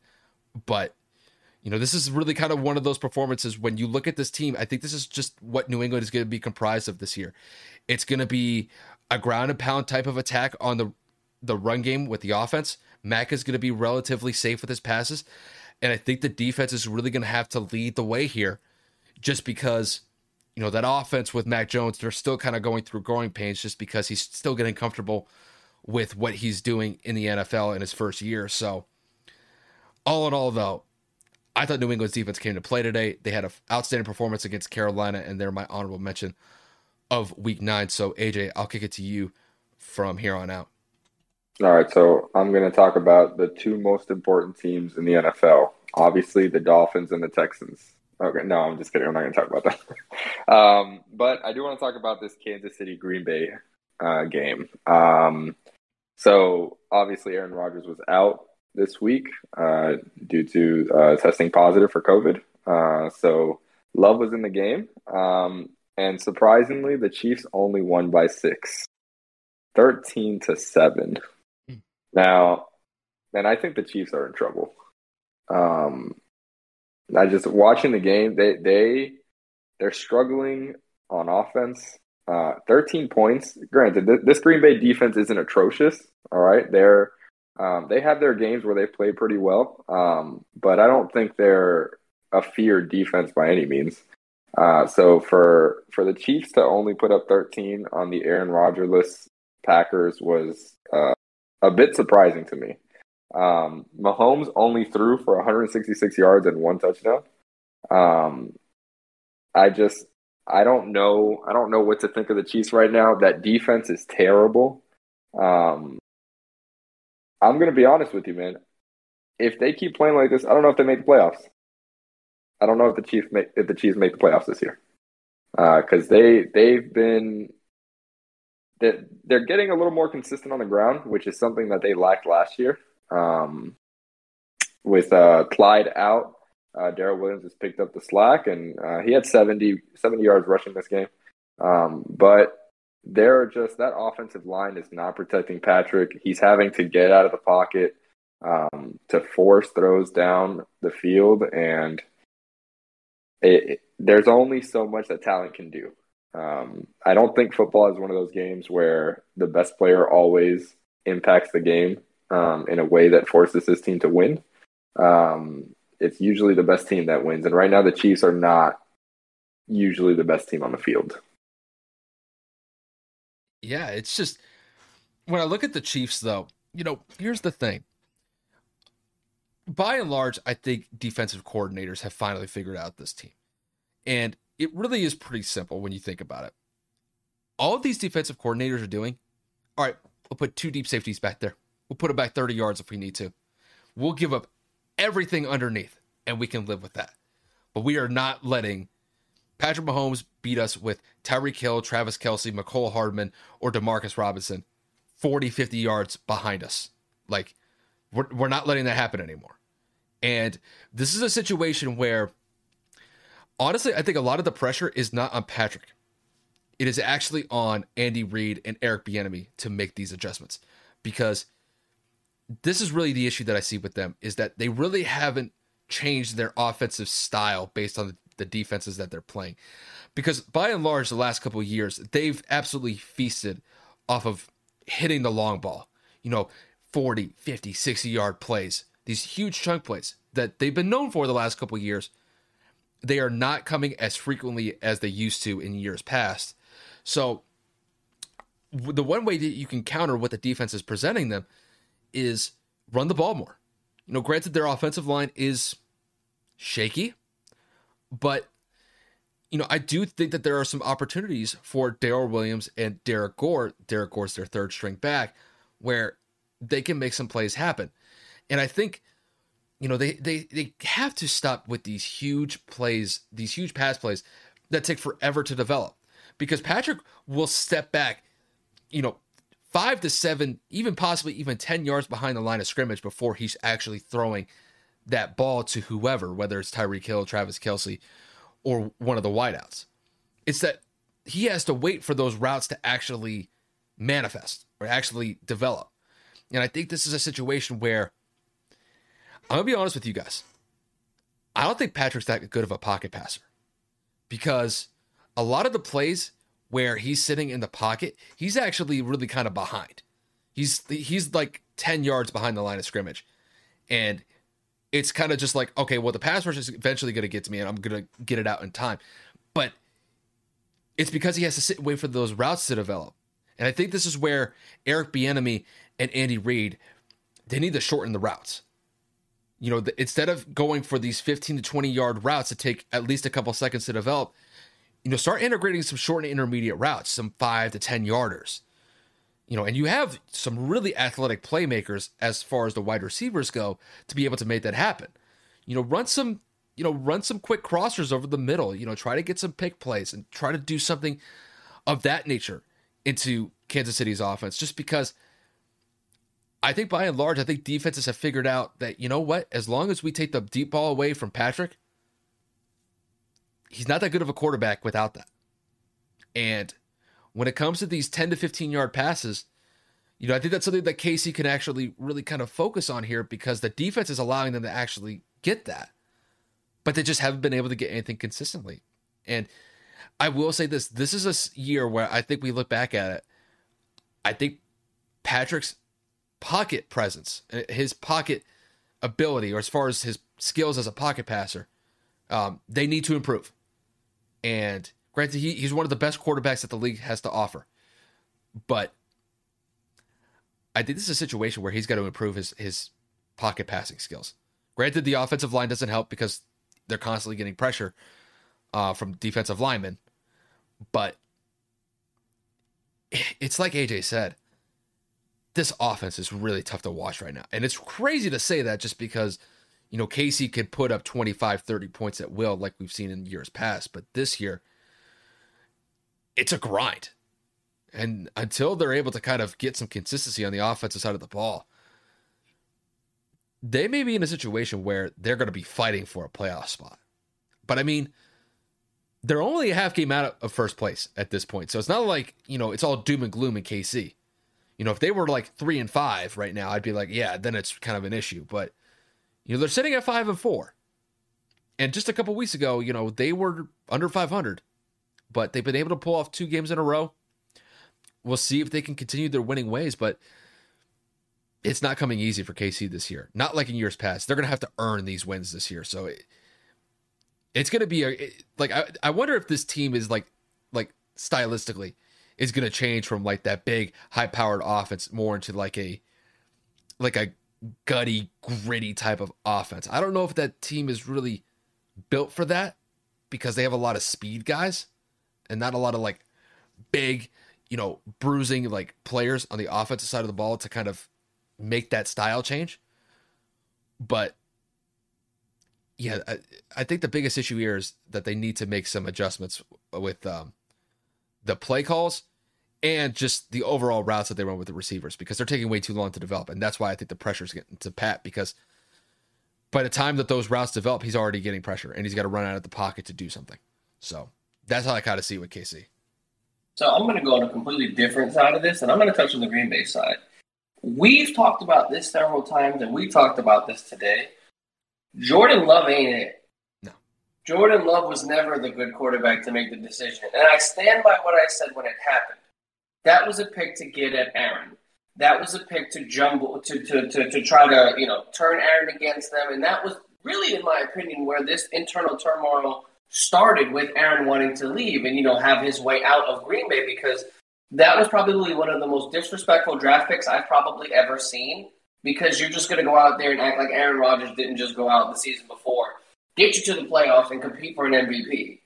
So I've had about enough of this entire conversation about Jordan Love in the future. He's the bridge, what he needs to learn under Aaron. We have seen a multitude of reports. We have seen film from practice. He had a decent preseason this year, and everyone was like, this is the year that Jordan Love's going to come into this system and absolutely erupt. No. First career start, I don't care. Playing in a playoff atmosphere away out of Green Bay, I don't care. You were a first-round draft pick. You had an entire week of preparation. You have been under Aaron Rodgers this entire season as well as last year, so you should know enough as to how to play this game at a better pace, at a higher clip, at a better efficiency. And you continue to show everybody against that. You barely threw over 50% today. You averaged 5.6 yards per attempt. You threw the ball at Davante Adams or in the vicinity of Davante Adams 14 times and only completed 6 of them. And your leading receiver for the day was Randall Cobb with 50 yards. You're literally going to sit here and you're going to tell me that pick made sense? You could have given Aaron another weapon on the defensive side so that he didn't have to have the ball as long as he did, another receiver to complement Davante Adams, another offensive, whatever. There's a multitude of positions in the NFL that Green Bay could have used more than a backup quarterback. Not that Aaron's in his prime, not that Aaron is young, but he easily has another 2-3 years at minimum. I mean, for God's sakes, Tom Brady's fucking 44 and doing it at the clip he's doing. You think Aaron's not? So this pick has come back to bite them. I'm not saying it's going to affect the season as a whole. Oh, there goes Robert Woods. First down. Okay, cool. More time for Higbee and Cooper Kupp. So, again, I'm just talking about this because it's embarrassing that Jordan was only able to put up 7 against this Chiefs defense, knowing how bad they are, knowing that they're not in the greatest of places, and your defense was able to keep Patrick Mahomes to 13, and the best you could do was 7. I'm sorry, that pick sucked. I think that Jordan Love is an absolute bust, however you want to word it. I will make that a hot take. I can stick it. You guys can paste it on YouTube. You can come for me in the comments. Everybody in Green Bay should already know. He ain't it. Should have never been it. And Matt LaFleur is a dumbass for making that draft pick because that statement made you look like an idiot, period. I'm going to slightly disagree, and here's why. Because, look, Aaron Rodgers is one of the top-tier quarterbacks in the NFL. I don't think anybody disputes that. But even with that said, Aaron Rodgers is not above reproach. And granted, I know a lot of the issues that the team has faced as a whole are mostly on the defensive side of the ball. But when I look at that draft pick with Jordan Love, that was a check against Aaron Rodgers. And the reason why is because when it comes to Aaron Rodgers, I guess, leadership skills, I don't think Aaron Rodgers is looked at as like the best leader as far as like the best ones in the league goes. He is very critical of some of his teammates, and he can kind of be condescending in a certain manner when those situations arise where they're negative ones. And when I look at that draft pick of Jordan Love, I don't think that was just like a replacement for Aaron Rodgers. That was like, hey, I'm like, you could say whatever you want, but just because you could say whatever you want doesn't mean that, you're above criticism. And guess what? You were just as expendable at a certain point like everybody else is. Now, granted, Aaron Rodgers is still playing great, but that was a check against Aaron. And you know what? It lit a fire under his ass because he went out and had an MVP season last year. So, I think as far as making the Jordan Love pick, it motivated Aaron Rodgers to be a better version of himself, and he proved to be one of the best versions that we've seen throughout his entire career last year. Now, with that said, when I look at Aaron Rodgers, I have to be somewhat critical of the guy because, Kevin, how big is Aaron Rodgers' cap hit for the Packers? Like, we as far as like stipulation, we're talking over $25 million. I'm talking about like when it comes to like one player, I think he accounts upwards of 15 to 20% of their overall cap. And when you look at other players, specifically like Tom Brady, and you wonder why he has the success that he has over Aaron Rodgers is because Tom Brady's cap hit is around 5 to 6% of the entire team's cap. Aaron Rodgers is at least 3 to 4 times higher than that. And guess what? It leaves a sizable impact on the team because you take away $10, $15 million from Aaron Rodgers, you could spread out that money to get a better defensive player. I mean, they were able to bring in Stephon Gilmore to the Patriots on $12 million a year because Tom Brady gave them flexibility in the last couple of years with New England to be able to make that type of move. Now, if Brady was making $40, $45 million, there's no way in hell they would have been able to make that move. But that's the difference, is that Aaron Rodgers wants to win his way, which is getting paid the most that he can make and still try to win a Super Bowl that way, which we haven't seen that yet since, 2010? That was the last time he actually won a Super Bowl. And Brady, since then, has won 1, 2, 3. He's won 4. Yeah, we got it. We get it. Those are different. We always have to do a damn photo with Brady. I'm not saying it as like, I'm just saying that because I like Tom. But I'm saying it's a real factor that you have to keep in mind here. Tom made a sacrifice to better the team around him. And I think he understood that better than probably anybody at the quarterback spot now currently does. I mean, 5% of your cap for the entire team with the Buccaneers, you go win a Super Bowl the first year that he's there. Aaron Rodgers is taking up probably 3 to 4 more times of that. And the team is lucky to make the NFC Championship game. Again, I'm not disagreeing on that front. I'm really not. What I'm just getting at is you as a head coach, you're just in the position. And yes, Aaron is taking the hit. Aaron is being difficult to a certain extent, but Aaron is winning football games. Aaron's playing at a highly efficient level, and he's competing for MVPs and putting his teams in situations to win. Now, over the last few years, and when I want to say the last 5 or so, Aaron hasn't been winning because of his inability to score the football outside of this past postseason where he just could not get the offense down the field, even though Tom threw 3 picks. It has been the lack of the defensive side of the ball being able to stop the opposing team. I get that. So then you wonder why Aaron gets frustrated and then he gets upset and then he says, you know what, fuck it, I'm going to keep this money if they're not going to build anything around me. I'm assuming there were internal conversations. We are speculating based off of the fact that he has just been given money and not given any back. But as a front office, the issue, instead of a check move that is failing miserably, I guarantee you the drafting of Jordan Love had no on Aaron's ability to play because he's going to be like, oh, cool. Like, you're sitting on the bench. Like, that doesn't light a fire. Bro, Aaron Rodgers could throw 7 interceptions in a game, and I do not think he gets benched.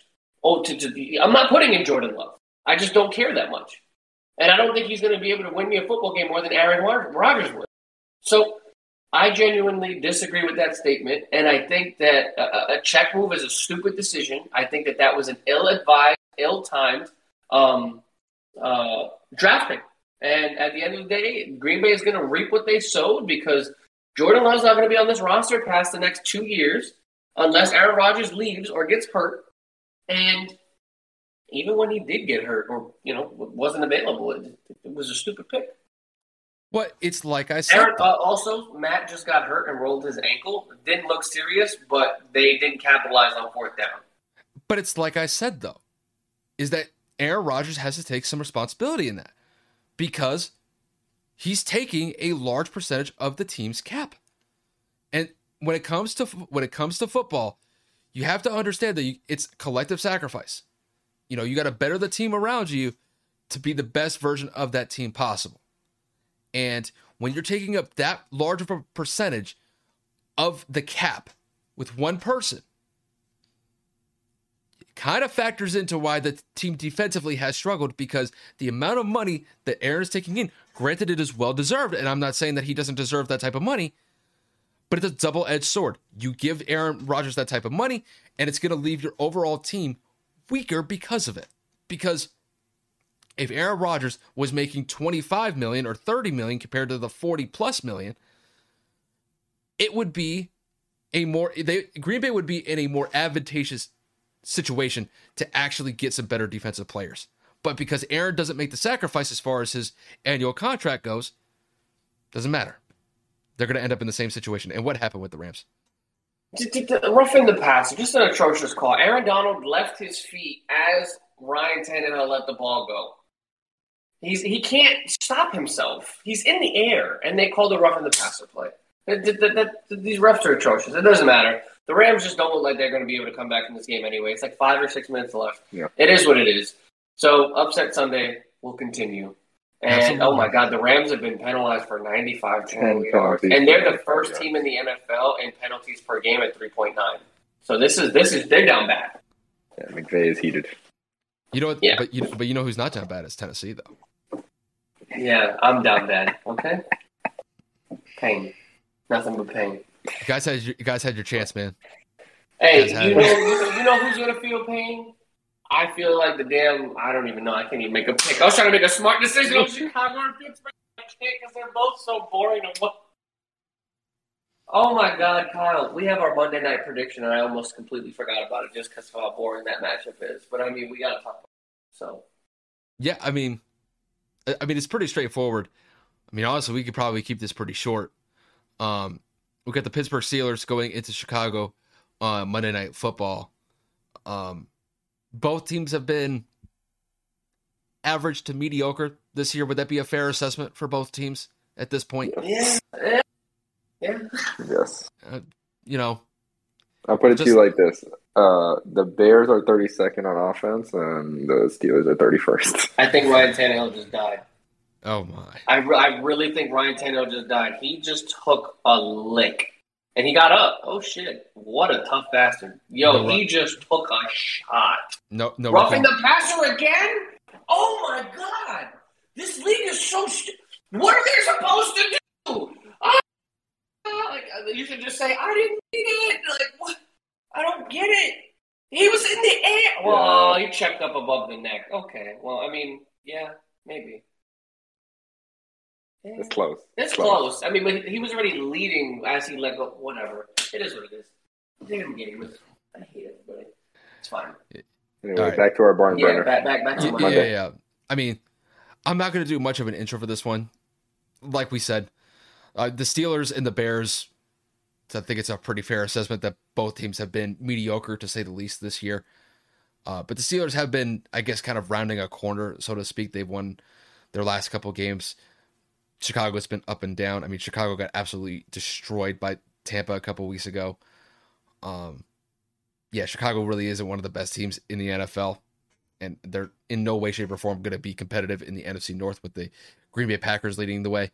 So, AJ, to kick this to you, who do you have winning the Monday night matchup between the Pittsburgh Steelers and the Chicago Bears? Listen, the way the weekend is going, I'm going to take Chicago here. Honestly, this is going to be, in my opinion, a really low-scoring game. And I know Pittsburgh is favorited, but I wouldn't be surprised if the score to this game was 7-3 or 6-3, where just field goals are being kicked. So with the way that this weekend has gone, I'm going to take the underdog. I'm going to take the upset from Chicago.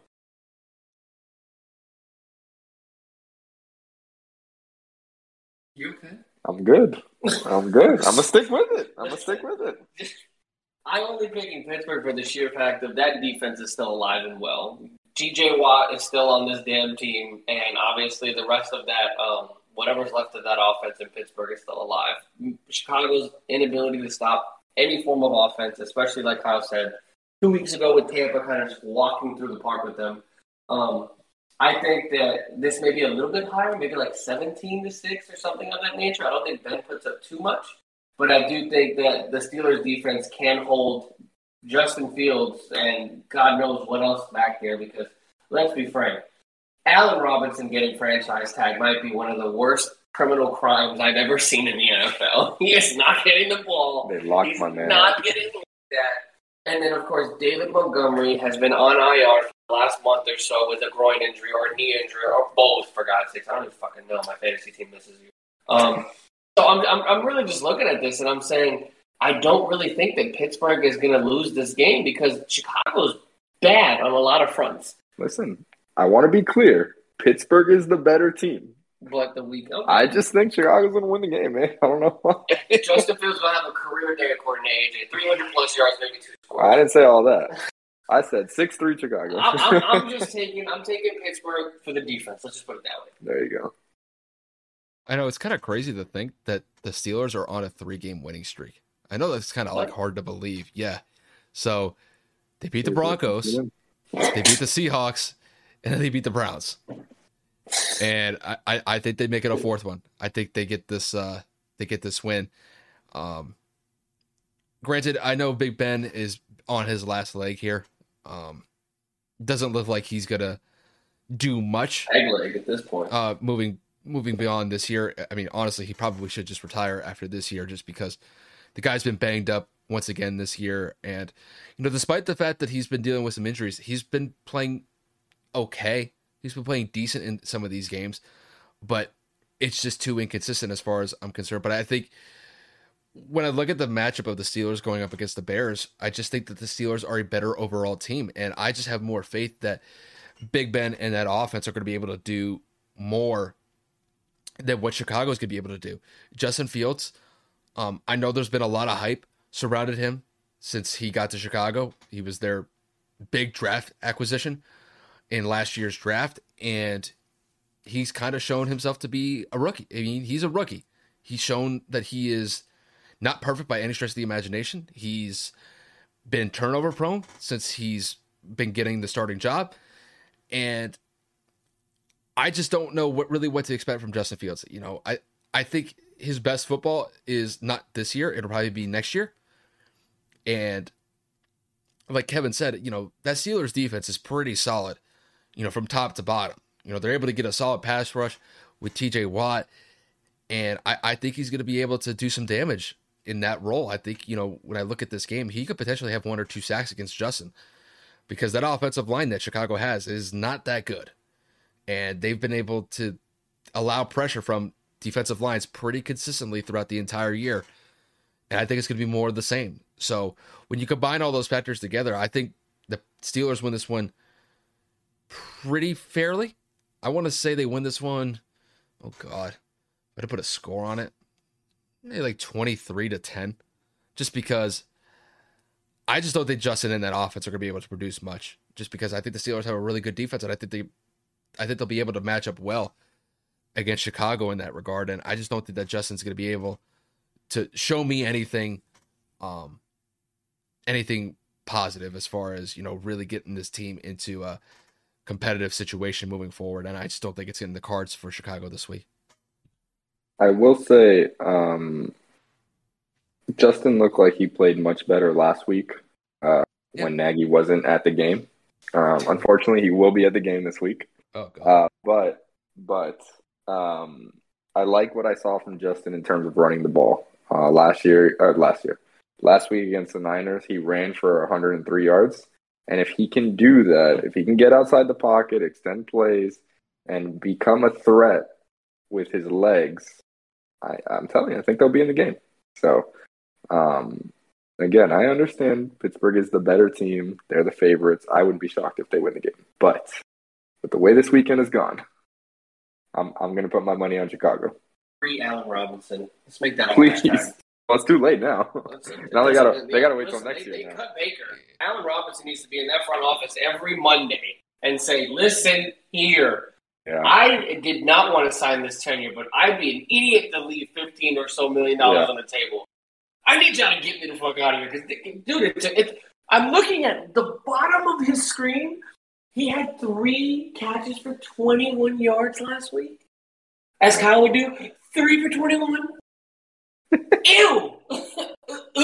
Can we get this man some help, bro? It's like that Shiggy video on Twitter. I'm gonna free you. I'm gonna get you out of here. Like, dude, it is a mess. It is just bad in Chicago, and they're just down horrible. I really feel bad for Andy Dalton. The man came in, played one game, and lost it all to a rookie that we all knew was eventually going to come in. Right. But again, I laugh at the front office because they paid Andy $10 million. You paid a quarterback $10 million to sit on the bench. You're paying Nick Foles $23.9 to sit on the bench. So your bench is making more money than your starting lineup. I find that hysterical. The Bears need a new head coach. The Bears need a new GM, if we're being quite frank, because they cannot get it going. Aside from the Khalil Mack deal, they have not been able to make any noise in not only free agency, but in their draft to really get anybody outside of maybe, who is that? Ronaldo McClain, the guy from Georgia, the linebacker from a few years back. But outside of those draft choices, I don't necessarily see Chicago as making any type of noise. And it just reflects Justin Fields down bad, and I don't necessarily think that they're going to be able to do anything over the next few years. You know what's funny is that they're building a new stadium, and I think it's supposed to be like completed within like the next like 3 to 4 years. Just think, all that money spent on a brand new stadium just to watch, at best, a mediocre team go 5-12, 6-11 for the foreseeable future. Like, you really think that like Chicago is going to be a team that's going to be competitive? It's just like you're wasting all that money spending on a new stadium, and pretty much is going to be the same result. Like, pretty much the fans are going to be pissed, but it'll be in a new stadium. So, I mean, you know, it'll get some oohs and ahs from the media as far as like, ooh, like the, you know, it's like the new shiny object as far as like stadiums go. But, yeah. It's like Kevin said. Well, hey, you know what makes me laugh, though? Realistically, if you think about it, look at all the teams that have gotten new stadiums in the last few years. The Chargers and the Rams got one. The Raiders got one. The Niners got one. And there's another team that got one. I think Atlanta got one a couple. The Dome. Yeah, Atlanta. Yeah. Since they've gotten their new stadiums, their teams had a winning season over the last couple of years. The Rams have been good for the last few seasons. The Chargers are making a comeback and trying to, you know, make some noise to compete for a playoff spot. Atlanta went to the Super Bowl in the new stadium, like, you know, the year they got that stadium. They didn't. No, they didn't. They went to the Super. I don't think it was that year. No. The one they got the Mercedes-Benz Dome? Yes, they did. No, the Patriots the Patriots played the Rams in that dome for that. No. I'm not saying. I didn't mean in the stadium. No, but the year they got the stadium. The year they got the stadium. I'm talking like coincidentally when they get a stadium, they do good that year. I don't think so. I think it came after. It came after. I think it was the year after. But the point is, they got a stadium. They played better. Yeah, you know what I'm saying? Not now, though. Not now. No. It only lasts so long. You know what I'm saying? It's like a little like, oh, we got a new stadium. Here's a good season. You know what I'm saying? Like their inaugural year or whatever. Right. I just feel like it's a good one. I mean, for God's sake, look at all these teams. Yeah. I will say, though, that I think Chicago found their quarterback. I think Justin Fields has the most potential of the quarterbacks they've had over the last 5 years, 6 years. I think Fields has the potential to be good. So, Kevin, it was the year after. The following year. Well, you know what I mean. Chicago will be amazing in 6 years. They'll have one good season. They're down bad, so they can win later. Bro, it's like $1.5 billion to build that stadium too. Oh yeah, it's crazy how much money they throw around in the NFL like that. Well, they're also in a big city like Chicago, so the market, you know, they definitely have investors. That's insane. Do you guys know what it cost to build that Mercedes-Benz Stadium in Atlanta? Just take a random guess. $2.3 billion. AJ? 1.5. Oh, you were close. You were 1.6. 1.6. 1.6. You got another numbers guy? We got a numbers guy, man. Kevin, hey man, I'm a math teacher. Kevin, I mean, not only are the gray hairs showing, I mean, you're about to lose your numbers job to AJ over here, my guy. Like, you're in trouble.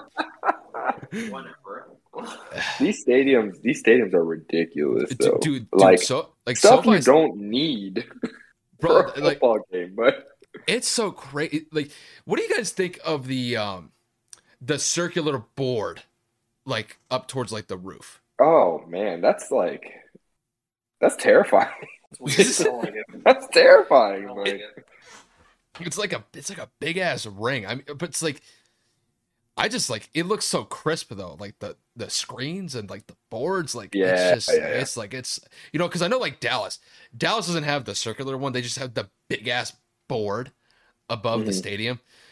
I'll never Right. forget. Like there was a huge issue with that board because whenever like The a punting. team would punt it, like the ball would hit the board. But That was First of all, that's risky. yeah, but it's just like I think they may have gotten it right with this one with the circular thing because Yeah. it's not really a factor when it think- comes to punting. I do think we need to get to a point where every NFL team has a stadium with a retractable roof because the weather is really annoying. some of these games where it's coming down, like there's a hurricane on the field, like San Francisco. like San Francisco the other couple But it- weeks ago. But it doesn't like I mean it rains in San Francisco every now and then, but it's not like consistent. I just know like on that Sunday night game when they were playing the Colts, Right. like it rained That the was entire night. atrocious. That was like you're taking away from the game. The quarterback Carson can't come out here and throw the ball because Yeah, it didn't Right, stop him but- it didn't stop him from throwing it to Michael Pittman, getting that That's fair. that And game so- clinching touchdown. the offensive players have an advantage there, though. Like, it's hard to come down and break down when you're trying to tackle somebody in the rain. But it's like with me though, like I actually like the elements. Like, have you guys did you guys play high school football? No, basketball player. So like I'll never forget this. Like I think it was like one of the last games that we had. It was my junior year in high school football, and we were playing this prep team from Hartford. It was maybe like 20-30 minutes away from where we lived. And in that game, dude, it poured all game. I mean, literally the entire like we had white jerseys with green pants. Like literally, like our white jerseys were literally like just mud by the end of the game. Like if anybody had any white on their jersey after the game, it's because they didn't play. Everybody's jersey looked like just straight mud or dirt on their shirt. But it's like it was fun though. Like, the elements, they obviously play a factor, but it was like it made it interesting, because, like we played on a turf field and most of the time, like weather was really never an issue. It would get cold and maybe it would rain every now and then. But like that one game in particular where, bro, we just tore up that field. Thank God it wasn't our field because Right. we played on turf, but I Now, know we were you guys- we did some damage to that field. Like they had to probably resod that field after that game. Were you guys the better team? Yeah, we won. We smoked them. Okay. Yeah, the last game. Okay. Okay. Yeah, Okay. All right. yeah. All right. You want to make a quick You bring shout some- out? You want any boys? No, no, it's like, myself. we don't It's need just- to shout it. We don't need to shout it out. They know what happened. They know they got the win. Okay, So okay. listening, Cosby, y'all know what it is. I'll never forget. I think it was the last game that I played in high school football. We put up a 50 piece. Going out like Giannis in the finals. Yeah, we My put up a 50 goodness. piece at home. 50 piece at home. That was Wow. Damn. We They granted closed it out. I think we finished the season 5-5. So I mean, we were literally just like a average run of the mill team, but bro, we could not miss that day. And honestly, that was probably the healthiest that I was the entire year. Cuz I was dealing with what did I have? I had shin splints the entire season. And in one of the practices about maybe like a quarter of the way through the season, we were doing this offensive line drill, and I felt like some pressure building up in my ankle, and then like after like one step I took, I just heard like this pop in my ankle, and Oh, boy. it didn't hurt, like it wasn't like an Achilles or anything like that. It just like it was a pop. So it's like I probably like pulled a tendon or something like that, but pretty much like for the rest of the season, like whenever I was on the field, like I had to like wrap my ankle like a freaking cast because like a day or two after that happened, it just swelled up like crazy. So Man. my whole like I think it was my right ankle was like in a basically like a tape boot, like whenever I went out on the field.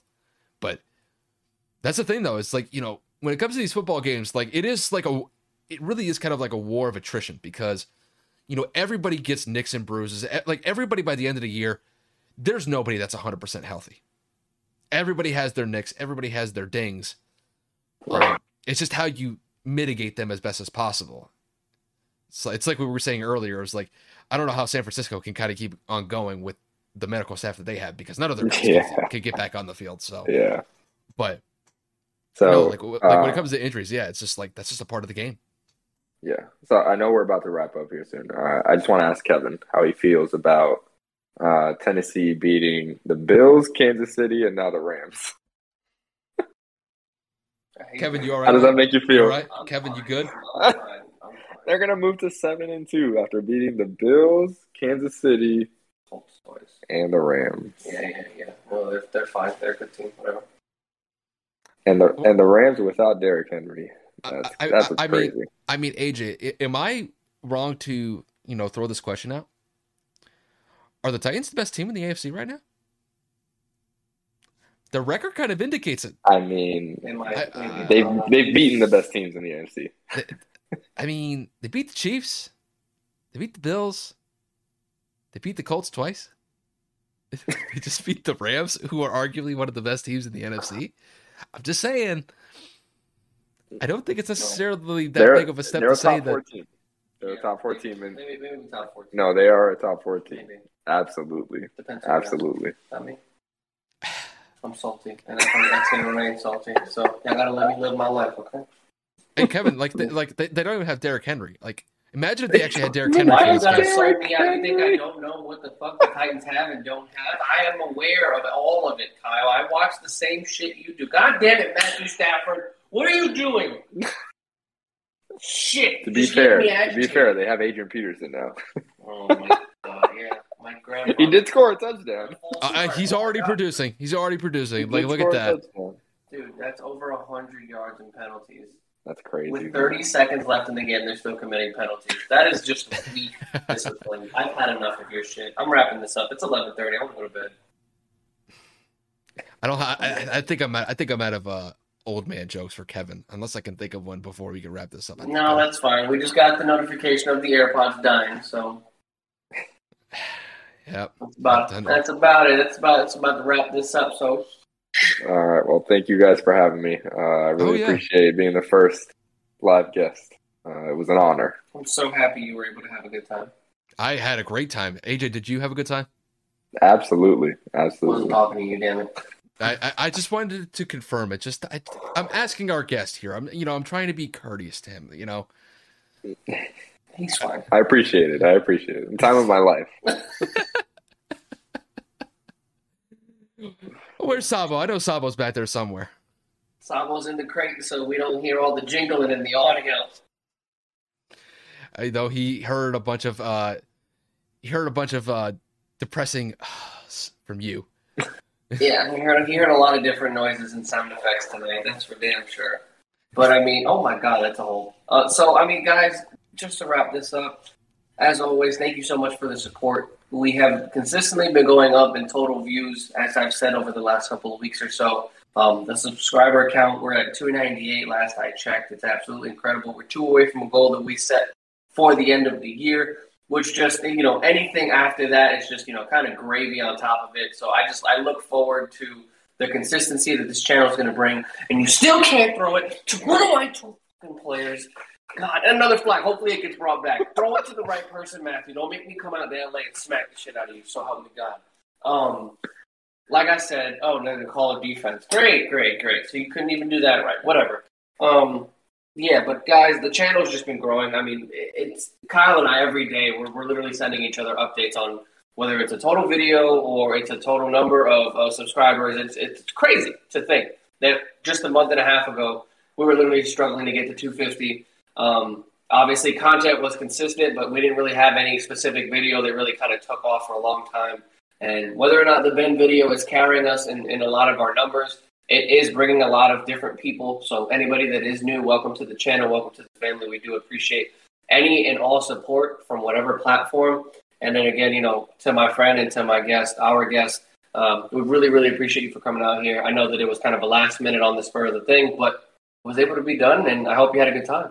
Absolutely, I did. You guys are doing a great thing, man. You bring good content to the table, a friendly environment, very entertaining. I listen on my way to work or on my way home. So I really enjoy you guys, what you guys are doing. No, I mean, there's not really much else I could say other than what Kevin said, and really just to kind of just shout out AJ for being able to come on and, just providing great insight. And I mean, to be quite honest, we've been always kind of trying to find guests to come on our podcast every now and then. And sometimes, it's just a scheduling thing. We can't be able to just get the times right where we could be able to have a guest on. But no, for me and, just me personally, just, we appreciate you taking the time out of your day to be able, not only be able to, be on the podcast, but to actually be live, with Kevin, right alongside you. I thought that was really cool. And, hey bro, you beat me, to where Kevin and I can't even be in the same studio because, I'm in Tampa and Kevin's down in Fort Myers. So I definitely, appreciate you kind of stepping in and, playing that part. So I definitely appreciate my that. Pleasure. So, with that said, you guys, just appreciate you guys tuning in, to the episode, whether you guys were listening to us on the audio platforms or watching us on YouTube. We definitely appreciate that. We will have another episode coming out later this week, so definitely stay tuned for that. And I do want to just wrap it up by saying this, is that the Titans currently have a 3-game lead over the Indianapolis Colts in the AFC South. The Titans are probably the best team in the AFC, and I don't really think I could wrap it up Kevin has any left other the way room. more than yeah, I know. I was waiting for it. I knew it was coming, so I had to wrap it on that note. But with that said, you guys, shout out to the Titans getting shit done, and we will see you guys later this week. Ever thought about starting your own podcast? Do you have a business or a message you want to share with the world? Well, now it's easier than ever with Electrocast. Hi, I'm Mark Netter. And I'm Peter Rafelson. We're the founders of Electrocast Media. Whether you want to start a new podcast or already have one, join Electrocast to grow your audience, monetize your content, and build your community. With our simple sign-up, you get free promotion, world-class analytics, premium ads, and personal support. Go to electrocast.com and join our community today. Electrocast. Transform your influence. Electrocast. Hey there, fabulous souls. I'm Stephanie Baklaan. And I'm Eden Alpert. And we're the hosts of the brand new podcast, Unapologetically Fab. Get ready to join us on an amazing and real journey as we dive into life after 40 and own it. We're all about changing the narrative, leaning into who you are, and living a life by your own design. Join us as we embrace life unapologetically and redefine success. This is Unapologetically Fab, an Electrocast production. See you there. Electrocast.